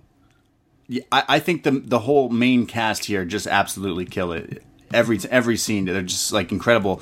I'm not a musical theater guy, but like the choreography and the costuming and everything is just so interesting to watch. I'm pretty sure you could just throw this on, like if you had a party, which, you know, parties aren't a thing now in 2020, but you could just kind of throw this on and people will be like, oh, this is really interesting. It's almost it's not almost, it is visually appealing, as well as, you know, you can hear the awesome songs.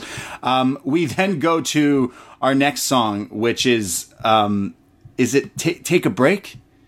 It's like, take a break. Yeah. Take a break, Hamilton. You're doing too much, man. You need to calm down. You got Hamilton's 9-year-old son who's actually more like 29. Yeah, this kid's not like 12 at all or whatever. This was a really funny spot where you see like Eliza, and she's teaching their son Philip how to play the piano, and it's like, look, he's taking it up just like his daddy.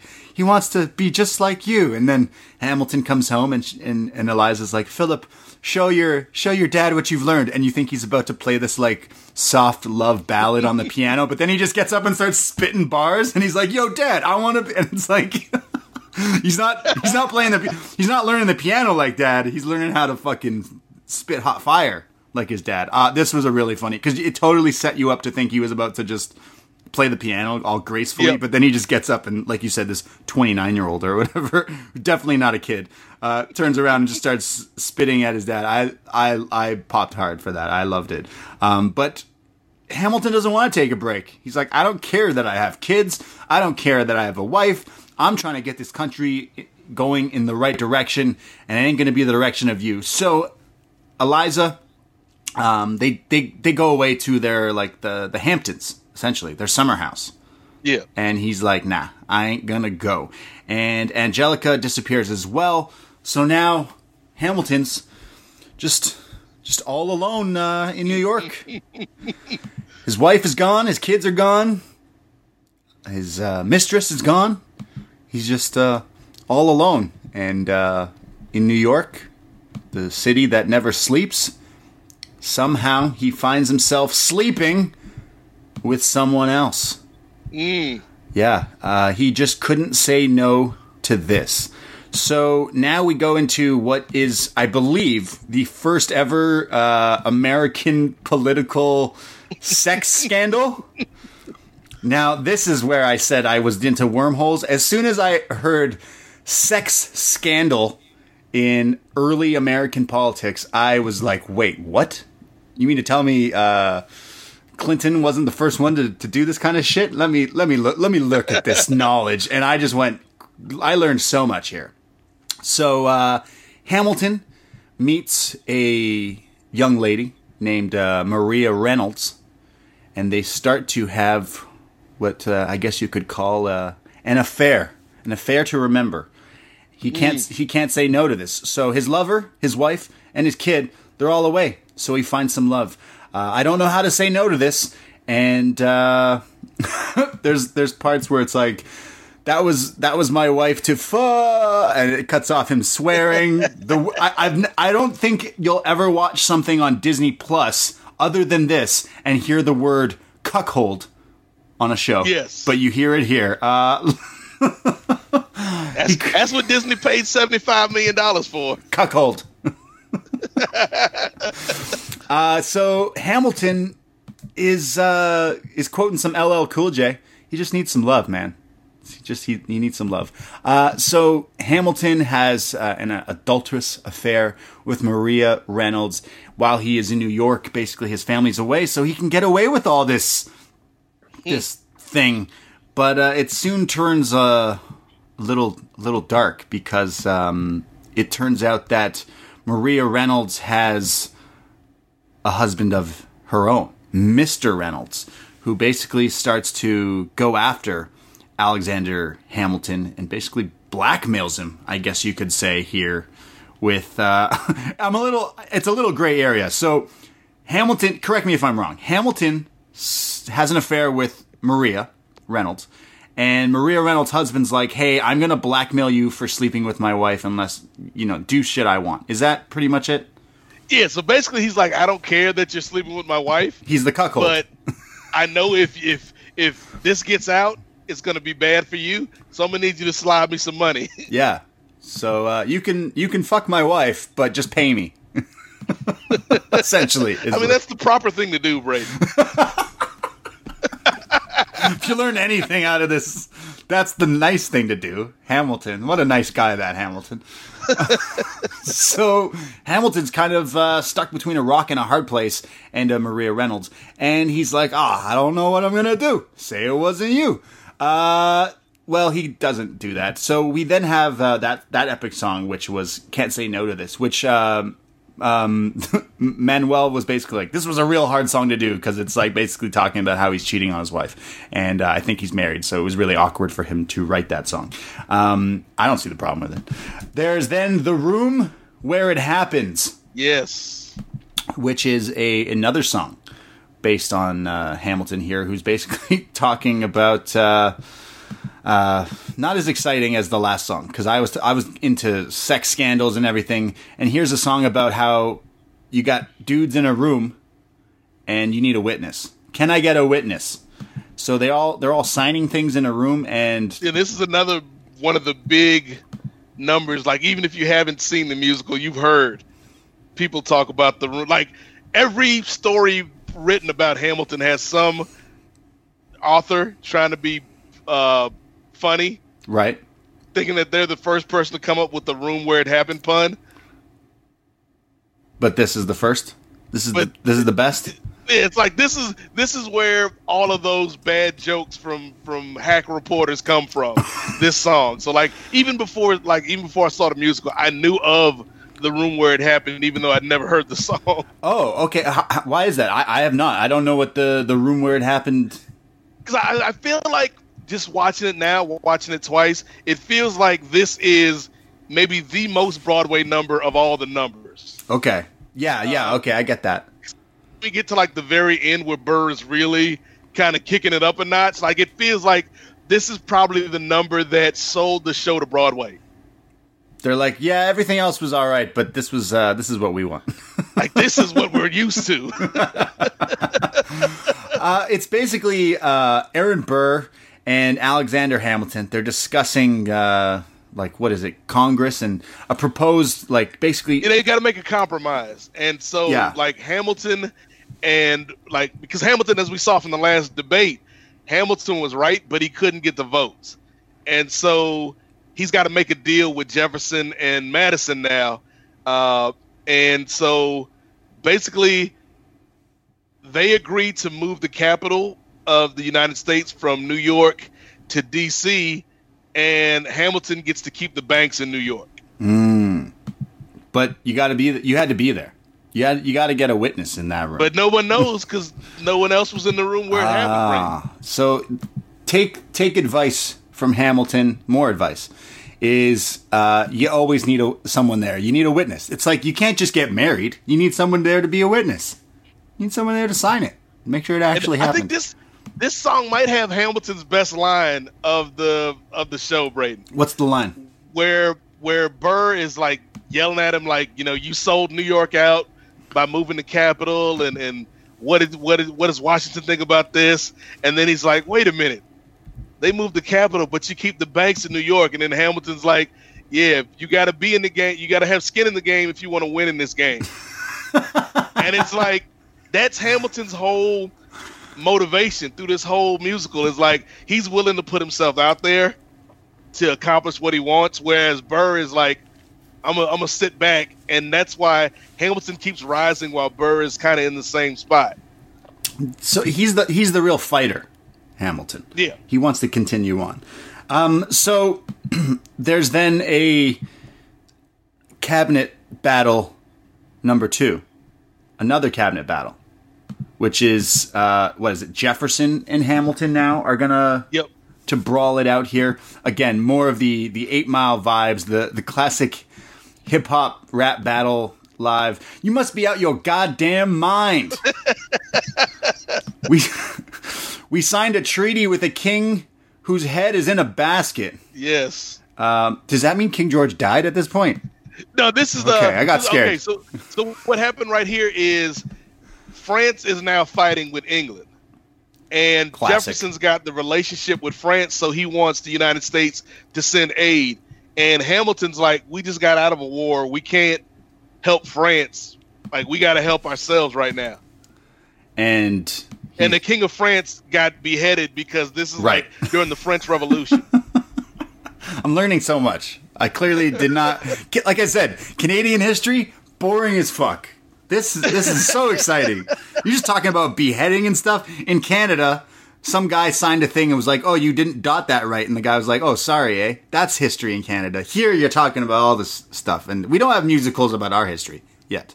But this rap battle here is so, the beats are crazy. Everyone's going off. It's just insane. I really love this as well. But all the battle rap cabinet battle raps are just so funny that I never thought I'd watch something teach me history in the form of hip hop. It's just so incredible. Hamilton doesn't want to fight Jefferson and basically says, you ain't shit without George Washington. So, yeah, Jefferson wants to be the boss. But Jefferson basically wants to run this ship now. This is kind of what wants to happen. And George Washington, who is the president, decides he's going to remove himself. He's not going to be president no longer. He's going to remove himself from office. He's not going to run again. And he wants to move on from his life. He's got to do all sorts of other things, which is interesting because George Jefferson, he has a famous like line that I think it's from the Bible that he loved to quote, which George Washington always said, "Everyone shall sit under their own vine and fig tree, and no one shall make them afraid." So everyone should be able to just hang out, eat some figs, and not be scared of living their life. And I clap for that, George Washington. Good one. Good on you there, George. Good on you there, George. But he's not my favorite George because out comes King George. Yes. He's coming back. Like real quick, back to your man, because I do like this, like his song was good. Chris Jackson's song was good, and like he got really emotional. Yeah, for like, one last time. He was crying. Yeah, he was crying at the end of the song, and then we get this great moment where like all the Americans kind of fade into the background, and as Washington is walking off the stage, he passes King George, and it's like this really cool moment between the two of them. It's like Hogan and The Rock at WrestleMania. Wow. George Washington and King George. That's exactly it. Imagine they had. I know there's there's obviously comparisons to epic rap battles of history, which is a total thing that I used to love watching on YouTube. I highly recommend. But epic rap battles would kind of do this. They would do George Washington versus King George because, like, that's just what people want to see is the hot feud, the hot match. But One Last Time is the song where George Washington, like I said, is quoting that, and there's speeches, something to do with I think Barack Obama as well, where he's reading like this farewell address. It has ties into that as well, but it's super awesome. I love the fact, you're right, the fact that there's like the passing of the shot between King George coming back out there again. Just when you thought King George was gone, he comes back out. Oh, I fucking love this guy. He's singing about Washington and who's going to step up. Is it going to be John Adams? Basically, this guy's job is just chirping shit. I don't see, from this point on, he's not really needed in the story. He's just there. And there's a really cool moment that I didn't know about until after I'd watched it and looked some stuff up. But there's a moment in the King George song where he's like, "Who's taking over?"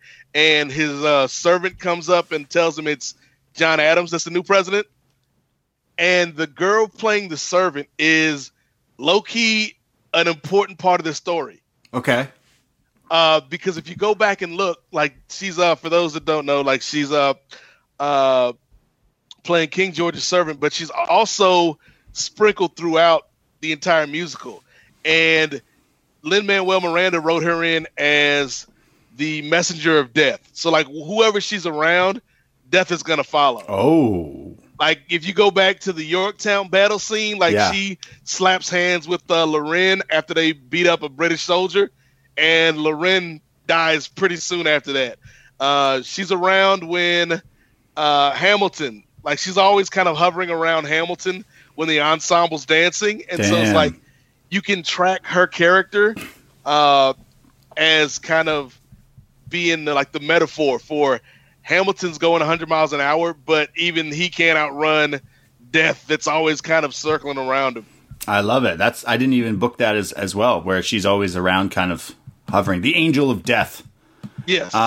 Well, King George is talking about how he knows this president, and he's like, that guy, that's going to be their president? Was it John Adams? That guy sucks. He's like, good luck, you fat motherfucker. He's like, I know him. And they're talking about scandals and how the U.S. ain't got no power. I just love how King George is just watching this from afar and just kind of laughing at what's going on with the U.S. kind of history here. But I can't get enough of King George III. We then have the Adams administration, where we now have a new president, I think, which is John Adams. Again, I don't know my U.S. history as well as some others, so I quickly clicked on I just Googled list of presidents, and I see John Adams was the second president of the United States. Is that because when Washington left, it goes to him? Is that how it works? Because they go into that. Washington and Jefferson had a race. Yeah. And back then the rules were whoever was the second place finisher, they were the vice president. Yeah. And so Adams won, and Jefferson was the vice president to Adams, even though they were in different parties. Okay. This is I'm learning so much. There's only so much I can learn, but I'm learning so much. Because then we go to a next song about the eye of the hurricane. And this is some visually appealing. The song itself is pretty awesome. It's Hamilton and kind of the supporting cast, and he's talking about how his life he's pretty much in the eye of the hurricane for the last little while of his life, and the room starts to actually spin. The whole way this is shot is everyone's kind of a hurricane. The cast and everything. We haven't mentioned it yet, but the way this stage is set up, Braden, there's actually a turntable, which, now, come to think of it, makes sense, given that so much of the musical is based around hip-hop, that you've got this turntable in the center of the stage. Crazy. You can hear, the turntable scratches throughout the entire musical, but that's awesome. And he's in this thing, and the colors of the lights kind of change, because throughout the whole thing, it's kind of lit just normal lighting, more so. There's obviously spotlights and things like that on certain crescendos of the songs and stuff. But for this hurricane song, it's spinning and moving while Hamilton's in the center, and it's a really cool, epic visual shot here. I really liked it. But then it kind of goes into the next song, which is the Reynolds pamphlet. Now, is this song right here, Braden? Oh my God, this is so funny, is what I have written down in my notes. So this is where the scandal kind of comes into play, where it all kind of comes out here. So Hamilton basically gets screwed over. Well, he screws literally Maria Reynolds, and her husband, the cuckold, wants to kind of blackmail him, but Hamilton has kind of had enough here, so he wants to defend his own name in honor of this scandal. Is that so?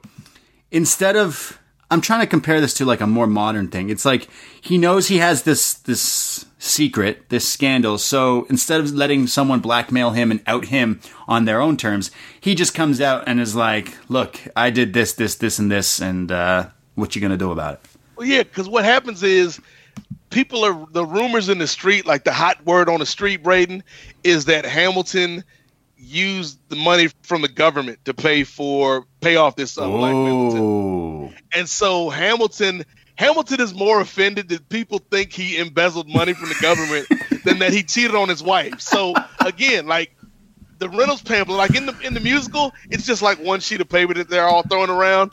But in reality, my man wrote 95 pages. Of course he did. I'm surprised he didn't write 95 essays about how he about what happened with this woman. And so, like, that's why, like, when we get to it a little bit later, like, his wife is so hurt that because it's like he would rather be seen as a cheating husband than as somebody who was a corrupt politician.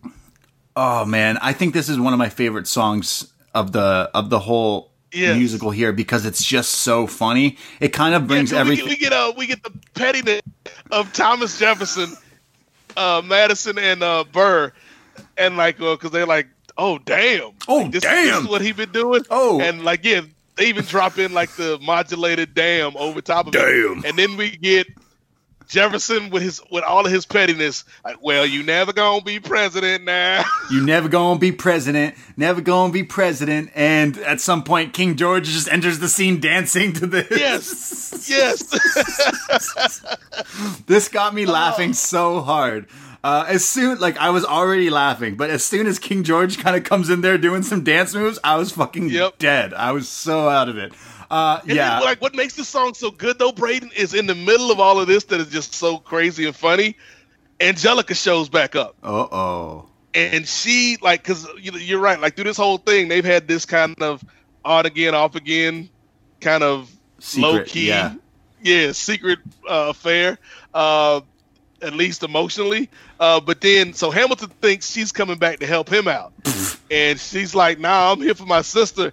And, like, so she's like, she just kind of cuts through all of this foolishness and like gives him a real gut punch and then like walks off. And then we get right back to never gonna be president now. I love Thomas Jefferson. He's like, he jumps up on a table. He's doing, when you have a stack of $100 bills at a strip club and you just make it rain. That's what he's doing with these letters.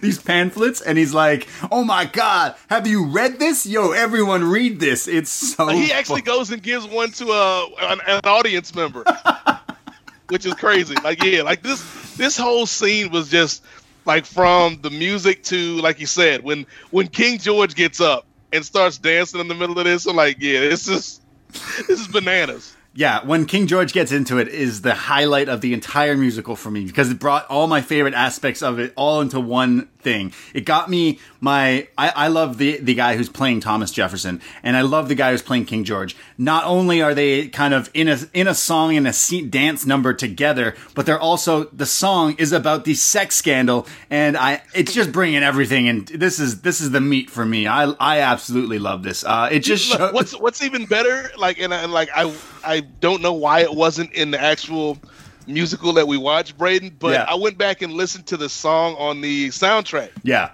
On Spotify. And at the very end of the song, where they're still going like the chorus gets louder and louder, like, you're never gonna be president now. Never gonna be president.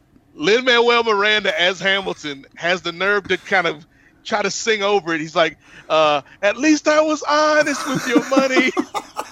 It's like that's all Hamilton cared about, is that people didn't think he was some corrupt politician, even though he's totally screwed over his wife and his kid, literally.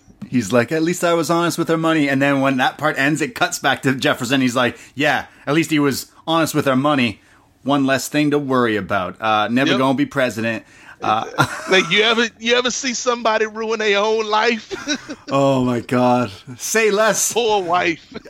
This epic dance number, sex scandal brought to life with the Reynolds pamphlet comes to an end because everyone's like, oh shit, what about his wife? Yep.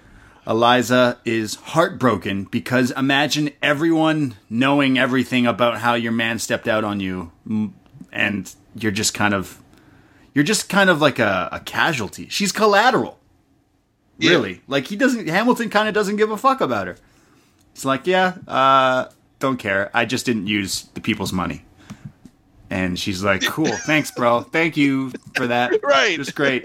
Awesome. So glad I married you. And basically, Eliza has her like little power ballad here, classic show tune where she's talking about how she's been burned, is the song Burn. And she's like, yeah, great, cool. Thanks for having an affair and, outing it all and coming public with everything. But you're just using me as like a piece here in the story. You don't care about me. And it's public humiliation. And she has this great line. And Philippa Sue is the actress that plays Eliza. Like, she has a great line in the middle of this, Braden, where she's like, I'm removing myself from your narrative. And she's like, I'm not going to be just a character in your story. Right. And it's like, really, like, that's when she starts burning all the letters and stuff. And like, yeah, this is a real, like, emotional beat that I didn't expect going into this musical. What is the saying? Hell hath no fury like a woman scorned? Something like that. That's her. It's here. She burns. That's what happens when you hang out with these Jezebels, Hamilton, as Jim Ross would say. Eliza is just she is burned as she burns all these love notes that he was sending her while he was getting it on. Yep. With this mistress. Oh man, that Hamilton. What have you done? So everyone and their cousin knows about Hamilton and his wrongdoings, his scandal, including Hamilton's own son, Philip. He's only 19, but my mind is old. Is that Nas? I think he's going. I'm only 19, but my mind is old. Yeah. So Philip is obviously upset that his dad has made a name for himself even more. And Philip gets into some drama, some beef, while he runs into someone who starts shit talking his old man and says, "I ain't gonna stand for that." Back in these days, someone talks shit. There's only one way to settle this: a duel. Yep. So Philip is gonna have a duel. And again, if you notice, like now that I know the secret and have gone back and taken a look at the scene, like when he goes into the theater to confront the dude that's been talking junk about his dad, the girl that's the harbinger of death, she's like right behind him when he walks into the bar. That's crazy. It's like I would have never noticed that had I not gotten the information after the fact. Now I'm like, yo, like there was a story being told that we weren't even aware of, Braden. That's crazy. There's a lot of little Easter eggs and little things that totally went over my head on this. I only watched the one time, but I definitely see myself watching it again. Just because like I said, you can kind of put it on and the music will play and it's just entertaining. But yeah totally different things. I didn't even catch that again. But Phil, he's gonna have a duel. And he's going to do I don't know. I do a wrestling podcast, and most of my listeners, we get lots of worldwide listeners, which is crazy. Shout out if you're listening to this wherever you may be. But most of my listeners are American. And time to time on Up Next, I will make jokes about New Jersey. And and here we have Hamilton, who's like, "Hey, you're gonna have the duel, son? Where are you gonna have the duel?" In New Jersey. Well, everything is legal in New Jersey. Yep. Which is a fact. At the time, dueling was illegal in New York. But you could do it in Jersey. They had to go across the river. Oh, my God. So funny. Shout out New Jersey. So Philip is going to do this duel because he wants to honor his papa's name. And Hamilton's like, "Look, Philip, I'll tell you what I've told many people when it comes to dueling and such. It's not worth it. What, you want to take someone else's life? Think of that burden. You won't do this. Do the right thing. Shoot for the sky. Shoot for hopes and dreams. Don't shoot people. You don't want to do that." Philip is like, "You're right, Dad. You're right." So when it comes to the duel, Philip shoots to the sky and gets shot and dies. Yep. Way to go, Dad. Wow, great advice. Son, you're going to go to a duel, whereas a duel is two guys who then turn around and try to shoot each other. But in this thing, son, don't do that and you'll live. But he doesn't. So rip Philip. Wow. And it's always cool when they do these duels, because this is the second shooting duel that we've had. Yeah. In the musical, like how the scene just kind of stops and they go back to 1, 2, 3, 4, 5, and everybody bringing in all the elements for the duel. It's really cool. It's a good visual kind of gimmick to get you in the mood for these two guys in New Jersey shooting at each other. It's like ECW, two guys in Jersey shooting on each other. Oh my God, it's New Jack. Yeah, this was really cool, but it's sad because now his son is dead, and we go to our next song, which is like another kind of ballad in this show, which is It's Quiet Uptown. And we have like these like lots of strings and kind of sad, more somber thing because it's Hamilton and Eliza kind of grieving over their son and how they kind of wish things went into a different avenue of their life because they're like, imagine we lived uptown, be quiet, and we wouldn't have had any of this thing, which is kind of shit to say for like it's kind of shit for Hamilton to say. He's like, imagine if I didn't cheat on my wife and did all these terrible things. Imagine if I had listened to my wife all these years. But instead he's like, yeah, we should just live uptown. No, you should just be a nice person. Yeah. It's really an emotional kind of song here because they're sad that if he didn't go down, it's the butterfly effect of Alexander Hamilton. If he didn't do all these things, he'd probably still have his son. And Lin-Manuel is like crying in this song at the end of it. It's really like a dramatic part of this musical, but it's really awesome. It shows you that they're people. Is what I got out of this. Really liked it. It's a really a dramatic scene, really emotional scene. And again, like I think obviously when you watch this, you're drawn to Lynn or David or even Groff playing the King of England. But like Philippa Sue does a great job in a role that I think could easily be just like a throwaway character. Sure, definitely. We then go to the election of 1800. So Jefferson just pops up after this sad song. Like, so we just had this slow, dramatic, depressing thing about Hamilton and his wife and how their kid died. And then just Jefferson pops up and goes, can we get back to politics? That's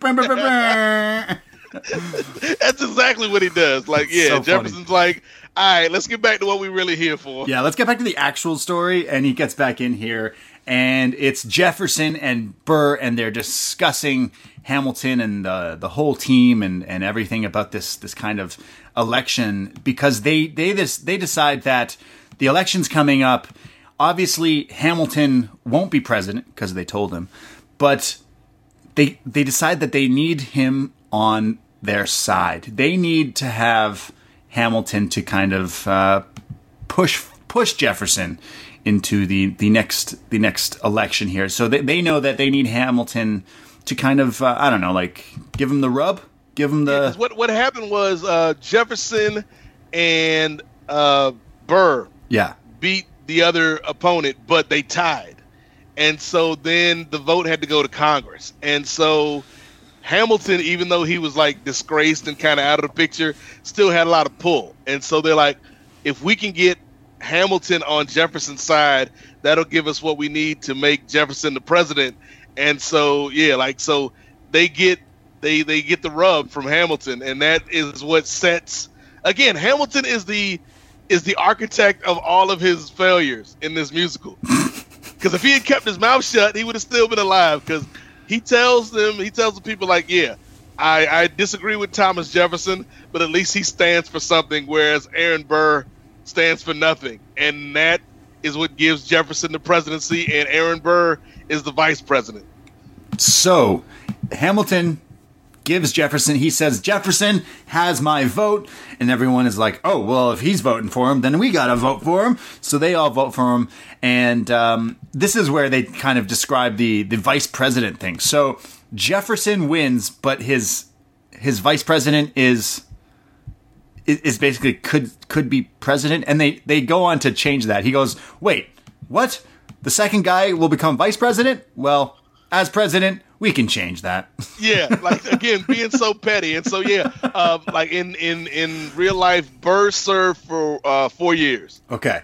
As the vice president, but then when Jefferson was reelected, Burr got kicked off the ticket. See ya. He's gone. So we now have a president, I guess, and we go to our next song, which is the Obedient Servant. Yes. Do you want to describe this song? Yeah. So basically, like this is after Burr's been kicked out of his spot as vice president. So in real life, this is like 4 years later after the election. Yeah. And so he's basically pissed off because Hamilton messed up his whole situation. You fucked my vibe up. He's writing, he's like, bitch, don't kill my vibe. He's Kendrick Lamar. And so he's writing to Hamilton like, we gonna have to settle this in a duel. And then Hamilton writes back like, you'll have to be more specific because I've insulted you 34 times. Which time are you talking about? He calls Hamilton arrogant. He just rips him. This wasn't necessarily one of those cabinet duels, but out of the entire musical, I got like Eminem or Dr. Dre vibes with this song because it's very like they're angry at each other, and like I don't know, Eminem and Dr. Dre are known for having angry type hip hop in their lyrics, more so Eminem. But I got definite vibes out of this one because it's like they're basically setting up this main event match, this big fight, which is going to be the duel. They're cutting promos. Yeah, this is them setting up this big fight. This is what is who's the Mayweather and Mayweather and Floyd. I'm blanking on his name. Yeah. Conor McGregor. Yeah, this is exactly this. They're like, yo, we're going to trash talk and keep going, keep going at it. Burr is like writing one letter at a time, and then Hamilton's being Essays. Hamilton. Sending essays to this dude. That's like and when if you notice, Braden, when you go back and watch it, the person that gives Hamilton the quill to write the essay is the girl that's the angel of death. Oh, no. Hamilton, watch out. If we could only go back and save him. It's like, Hamilton, you don't notice this chick? Every time she's around, something happens. Bad things are happening when she's around. But basically, they're saying the world is not wide enough for the two of us. So we gotta end this. We gotta figure take this to New Jersey. The New York State Athletic Commission won't sanction this match. It's a no holds barred duel. No holds barred. Oh, that's for you, John Pollock. So we get a series of like flashbacks and kind of what's going on with Hamilton and his life, and we see the best of wives and the best of women, which Eliza and Hamilton kind of talk it out and stuff like that. I still think Hamilton's a bit of a dick when it comes to his I don't know, marital matters. I don't know. Which is probably why she doesn't care if he goes off to the duel or not. He's like, look, I might die. She's like, cool. Go do that. You should probably go do that. So it's time. We'll see if the world was wide enough because we go to this time for this duel, if you will, and the world isn't wide enough. Now, we've seen Hamilton. He's mentioned before to his own son, who died in a duel because he listened to him. Hamilton's look. The whole movie, the whole musical, Hamilton keeps reminding us that he's not throwing away his shot. He was pretty much telling us that he is going to throw away his shot. Because he was telling us to finish. He told us the whole time. Because in this duel, he does in fact give us the finish. When it comes down to it, Burr versus Hamilton, a New Jersey street fight. Hamilton just decides, I'm going to shoot in the sky. Shoot for the sky. And throws away his shot and is shot himself in this sad day in 1804. And again, like in this song, they make you sympathetic to Burr in this moment, Braden, because right before they take the 10 paces, he's like, the last thought that I have before I start pacing is I will not make an orphan out of my daughter. And it's like, I get it. Like, it's either you or him. So I completely understand where Burr is coming from right now. Because he's not necessarily the bad guy, but he's just, he's the antagonist. Yeah. So we have them doing that, like I mentioned, he's shot, but the way they kind of do this scene with the whole dueling is really awesome. It's really cool. And here it is, Braden. If you remember, there's a woman that stands in front of Hamilton when the shot goes off. Yeah, that's the angel of death. That's the girl. That's the angel of death. So she was letting us know the whole time that Hamilton was going to die. He basically says in this song before he dies that if I throw away my shot, is this how you'll remember me? What if this bullet is my legacy? Legacy. What is a legacy? It's planting seeds in a garden you'll never get to see. Bars. Straight bars. Lin-Manuel can write some straight fire up in here. But basically, Hamilton dies, but he goes on to be remembered for certain things. Now, Hamilton was never president, but this whole show, I guess, is to kind of be like, hey, this guy was really important too. Yes. And because like Lin-Manuel, he got the idea to this musical when he was on vacation with his wife. Okay. And he was reading a book about Hamilton. Yeah. And he was like, every time he would read about the disagreements Hamilton would have, he's like, basically this guy's a rapper because he likes to talk a lot and he's always getting into beefs and he's sleeping around. Like, Hamilton was the hip hop star of the 1800s. And so he's like, let's tell the story about this guy who was an immigrant that had an effect on the country. Like you said, Braden, he was never president or vice president, but he shaped a lot of the foundations of the country. And then that's where we get that last song. Who will write your story? Mm-hmm. So who lives, who dies, who tells your story? Tells your story? Yeah. So the whole cast kind of comes in here. Well, it's basically like there's Eliza, obviously, but everyone comes in here and they're explaining basically kind of what has happened here and who tells your story. And every other founding father's story is told, but this one kind of wasn't. And it kind of gives the credit to Hamilton here. And even the tribute song, Jefferson is petty, because he's like, I couldn't undo Hamilton's financial system. Tried, and I did. He's still being the cheeky heel, I guess. Eliza basically says, I stopped wasting time on my tears. I'll live another 50 years, but it's not enough. And because that was Hamilton's big thing. Like he never had enough time, and she's like, I got all this extra time that you didn't, so now I'm going to tell your story. So she goes on to do some pretty great things and kind of comes out of her own kind of like story. So like the story of Hamilton is like, he was rags to riches but worked really hard, which is pretty much the American dream, right? Like, yep. So that's kind of the whole story with her, but with Hamilton. But then Eliza kind of ends the whole thing by saying, I speak out against all this. I speak out against slavery. I speak out against all these bad things. And continue on, like she goes to have like an orphanage and just doing like good things, essentially. She kind of creates her own story as well. So it's not just about Alexander Hamilton, but who lives, who dies, who tells your story. Will they tell your story? Time will tell. And then everyone asks, who tells your story?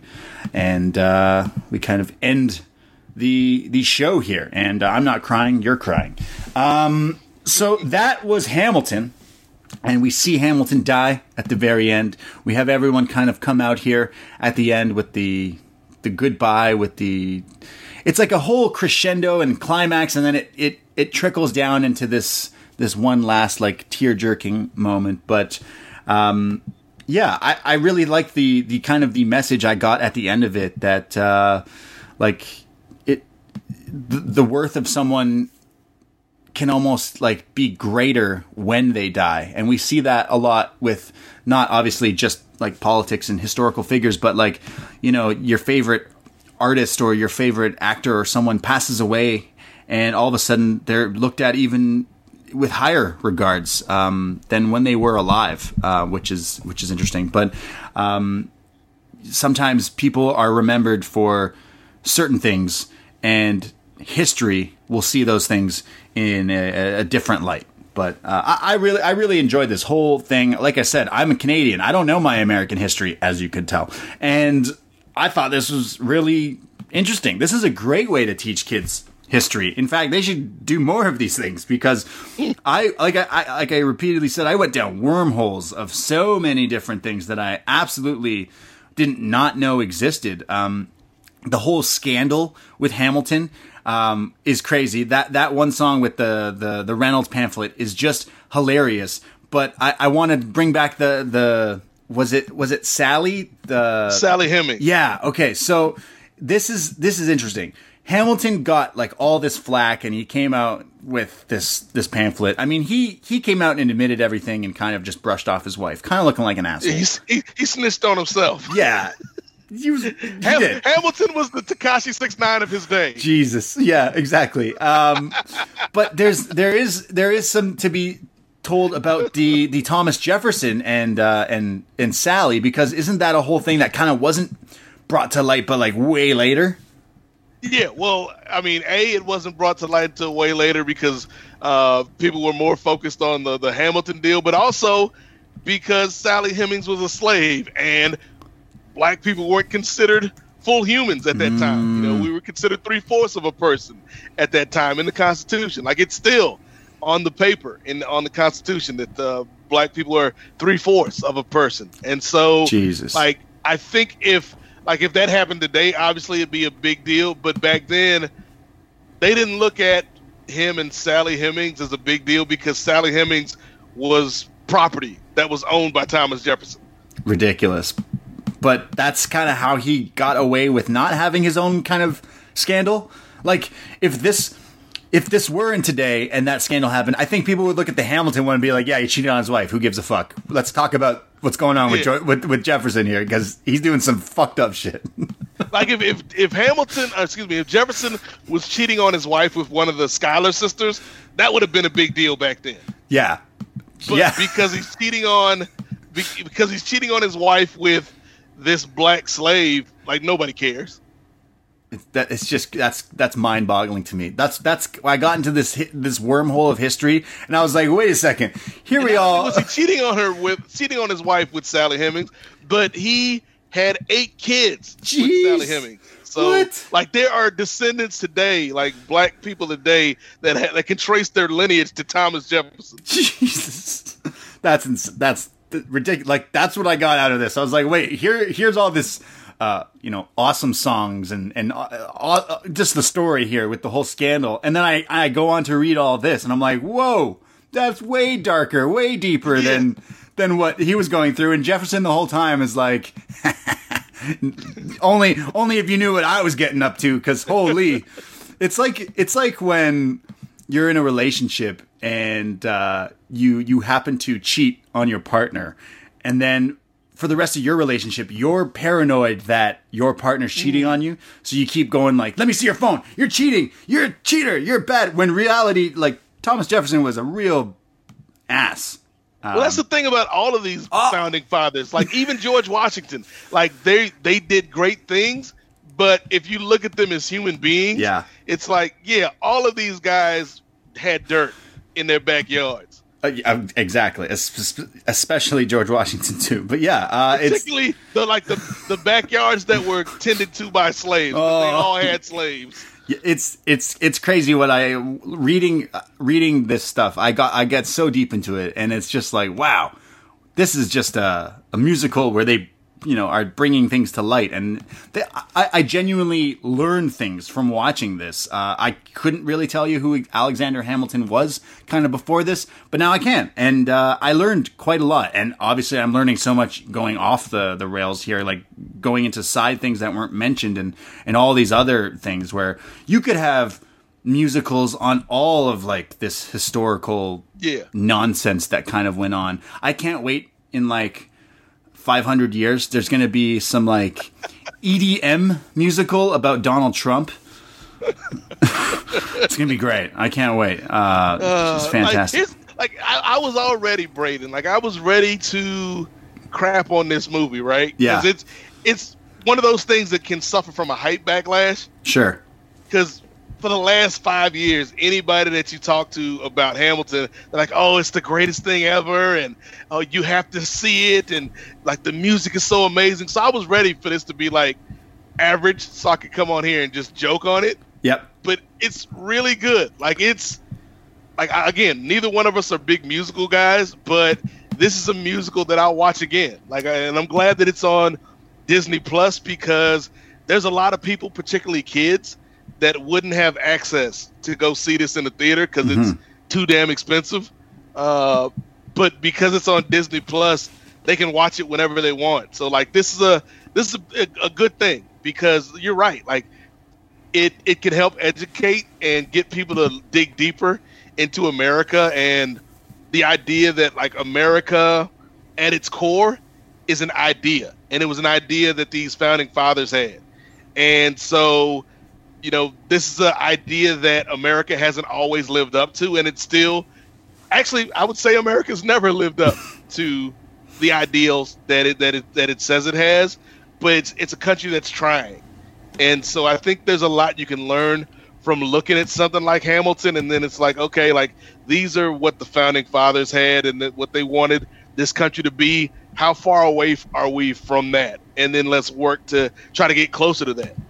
And they do that by doing a musical about America then with America Now. And I mentioned like all the actors, like you don't have a white guy playing George Washington, you know what I mean? And I'm so fucking cool with that. I think that people need to take that because I see musicals in the future now. You're going to have all these like hip hop and rap in your musicals. Definitely. Like that's probably already a thing since this has been a hit, but I need to see more of this in my like not just musical theater, but in general. I love seeing characters like that are supposed to be old, you know, founding father, classic George Washington, but it's played by such a diverse like cast here, and they're not like dolling them up to make it look exactly like this character. They're just someone now playing that in this musical. I love that. I think that is something that needs to go forward in just media. Like I'm sick and tired of someone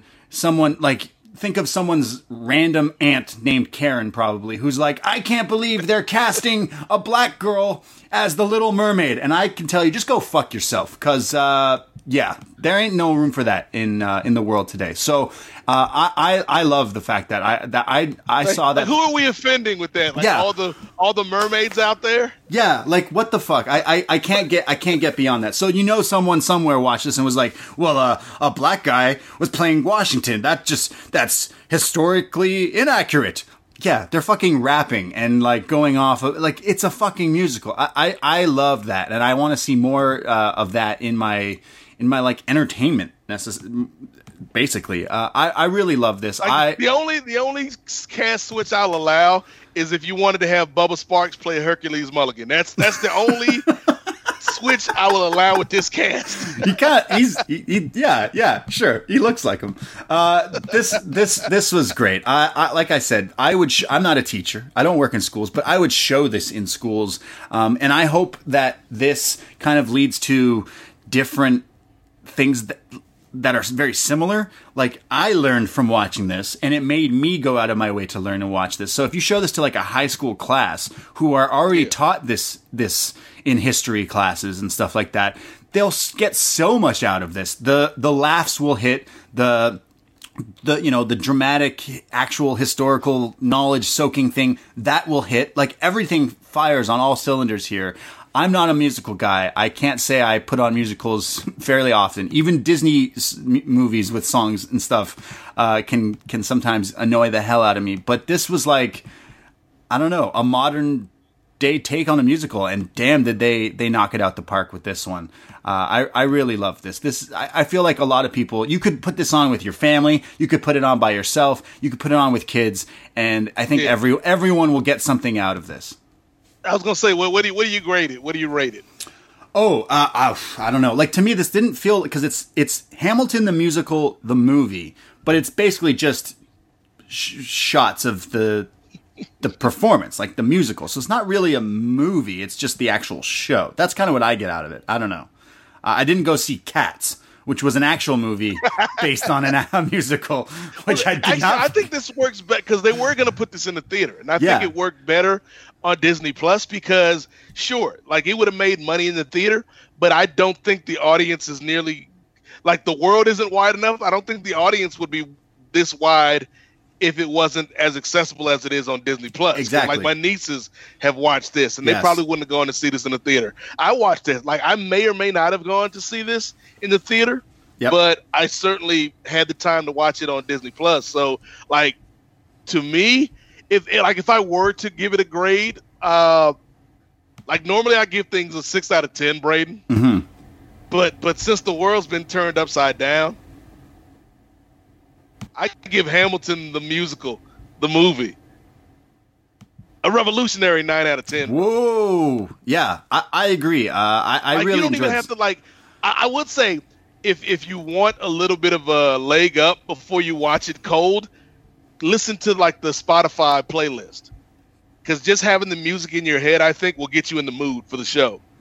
It's just incredible that they managed to make, like, obviously when a musical comes out, the songs in it, one or two of them like kind of blow up, they go on the Billboard charts or whatever, and people are obsessed with them, but it's been like years and it's still on the charts. It's still people bumping it. Have you listened to the Hamilton mixtape, Brady? Yeah, I have. And so the Hamilton mixtape is like what, like the remixes with other artists on it. Yeah, it's all the songs from the show, but instead of the cast singing the songs, you'll have like Kelly Clarkson sings Burn. Fucking crazy. Or you'll have Busta Rhymes. You know, you talked about Busta Rhymes a couple times. Yeah. Busta Rhymes and the Roots do a song.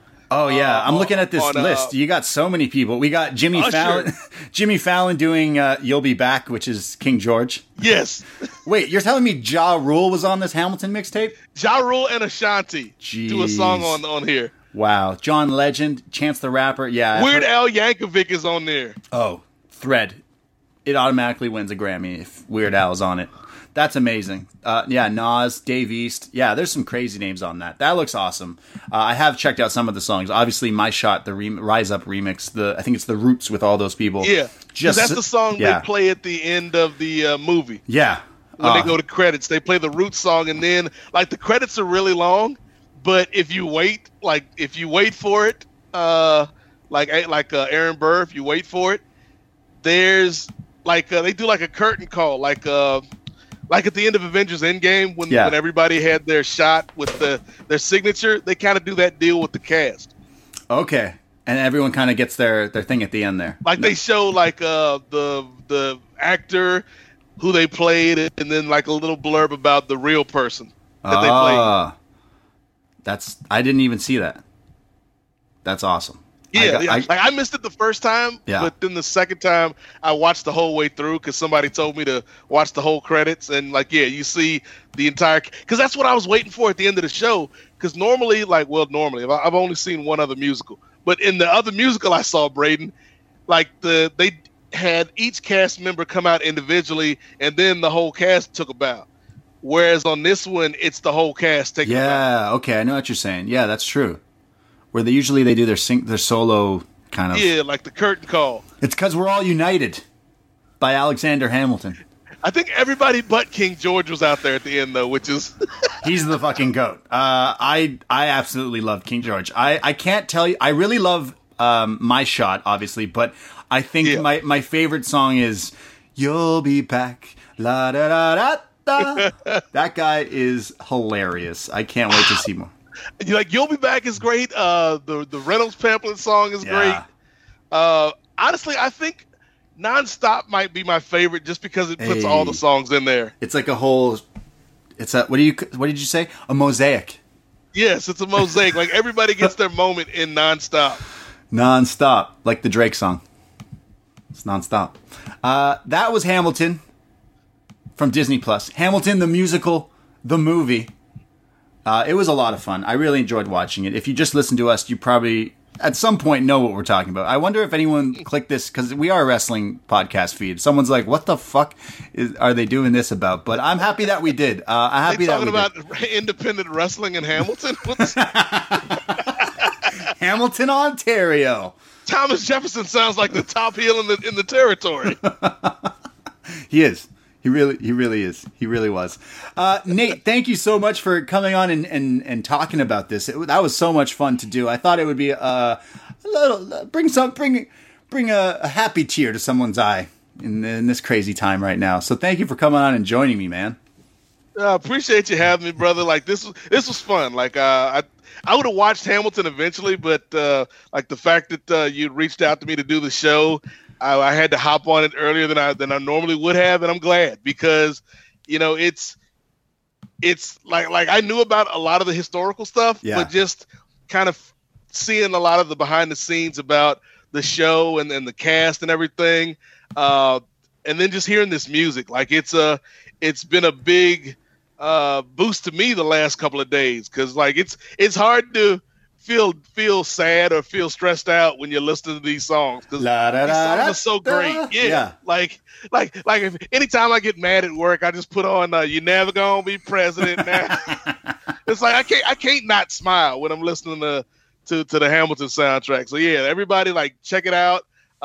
It's definitely worth your time. If you're kind of on the fence, give it a shot. Give it your one shot. Don't throw it away. Yeah, I mean, just because something is hyped and overhyped, like you said, doesn't mean it's actually not good. Like I'm in the same boat. I probably wouldn't have checked it out, but I thought, why not? What else did we do? It actually lived up to the hype. Yeah, it did. It really did.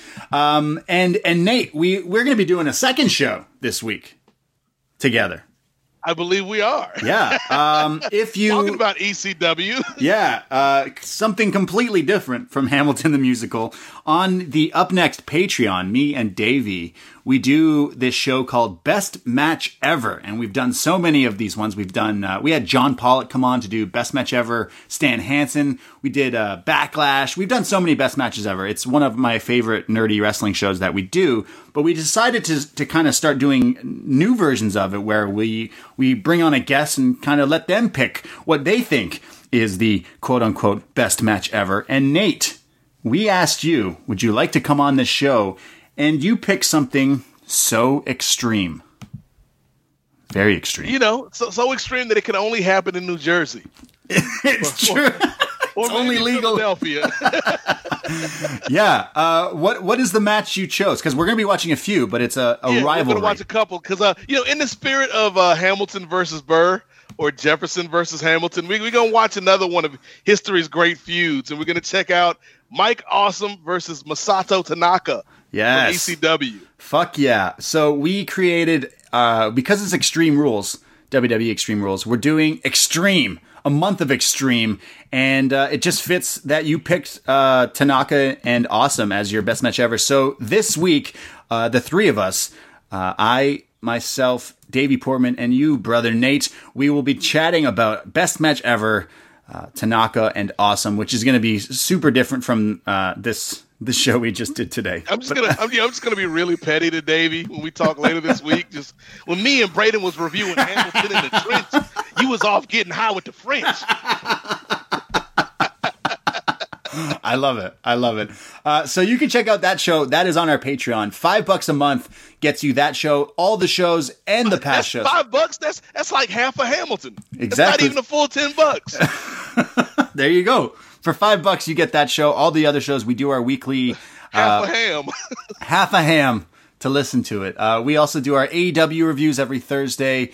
We also we just did a show with WH Park, New Japan Pro Wrestling's My Dad is a Heel Wrestler. That's up on there as well. We have so many wrestling reviews, non-wrestling reviews. They're all up on there. But I thought this one, Hamilton, it should be for free because Hamilton is for the people. You know, that's what it's all about. Brother Nate, where can people find you? They want to hear more of you. You can find me on Twitter at N8MOZAIK at Nate Mosaic. Since we talking about America being a mosaic, you can check me out there. Check me out on the Kings of Sport. We also have a Patreon, so while you are supporting the BDE, you can also check out the Kings of Sport, where $5, half a ham, gets you in the door at the I'm just gonna start using that from now on. Just half a ham gets you in the door at the Kings of Sport Patreon, patreon.com/the Kings of Sport. And of course, on the Post Wrestling main feed, you can check out the Rocky Maivia Picture Show, which Braden may not be Lin-Manuel Miranda, but he crafted a great theme song for the Picture Show. You forgot you did that. I was just before doing this, someone else was like, "Hey man, I heard you did a beat for a podcast. Can you make one for me?" And I just remembered that I did it for you. I was like, whose podcast did I do that for? That's how time has been warped because of the pandemic. Because that was only a year ago. Wow. And it feels like 3 years ago. Wow. Damn. Yeah, pandemic ages you. Definitely. But yeah, this month we're doing Fast and Furious 6. Oh. And like I'll pull back the curtain. I'll let people into the room where it happens. Like July has just already been a crazy month, so I haven't booked my guests yet. But it will most likely be the return of Joe 2 and Joe Lewandowski from the Too Fast, Too Forever podcast. Nice. Like, I haven't formally got them to sign the name on my Declaration of Independence, but I feel like if I put it out on this podcast, that puts the pressure on them. It's true. Once you get it out there on the pamphlet, it's all out there. The ball's in your court now. Thank you, Nate. Everyone go listen to Nate on the Post Wrestling feed and the Kings of Sport. Thank you so much, man. That was so much fun chatting about history. I learned so much today. I really did. I mean, history has its eyes on you, Braden Harrington. Knowledge is power. Thank you for listening. Hey, join us on our Facebook page and group at upNXT Podcast, or upNXT Podcast on Facebook, the group there, and the Twitter at upNXT Podcast. And I myself, Braden Harrington, I'm on Twitter and Instagram. I'm at the Brady. Thank you for listening. You ain't never realized this. Yeah, Braden, this podcast, I just realized, and this it's probably because we're both like Alexander Hamilton and the fact that we can't keep things short. But this podcast is almost as long as the runtime of the damn movie / play. Because we got to dissect all the hot bars and the crazy beats that came through, which were lit. It was super lit. That's my review. If you got anything today, Hamilton, it's lit. Super lit.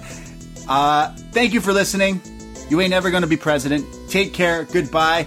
And I am not throwing away my shot.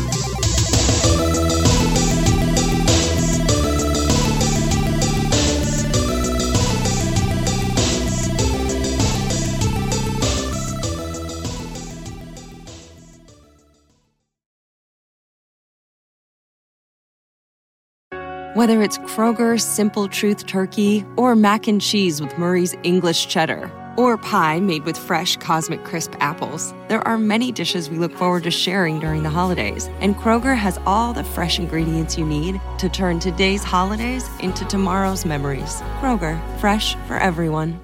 Get more ways to save at the Buy 5 or More Save $1 each sale. Just buy 5 or more participating items and save $1 each with card.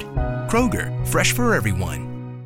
You're a holiday powerhouse. You host the dinners, shovel neighbors' sidewalks, and make everything from scratch. You definitely don't need help making the holidays happen. But Dunkin's Holiday Blend Coffee? A warming medium roast complete with sweet notes of dried fruit and molasses. Or a cranberry orange muffin made with real cranberries just might convince you a little help never hurt. Especially the hot caffeinated kind. America runs on Dunkin'. Price and participation may vary. Limited time offer. Terms apply.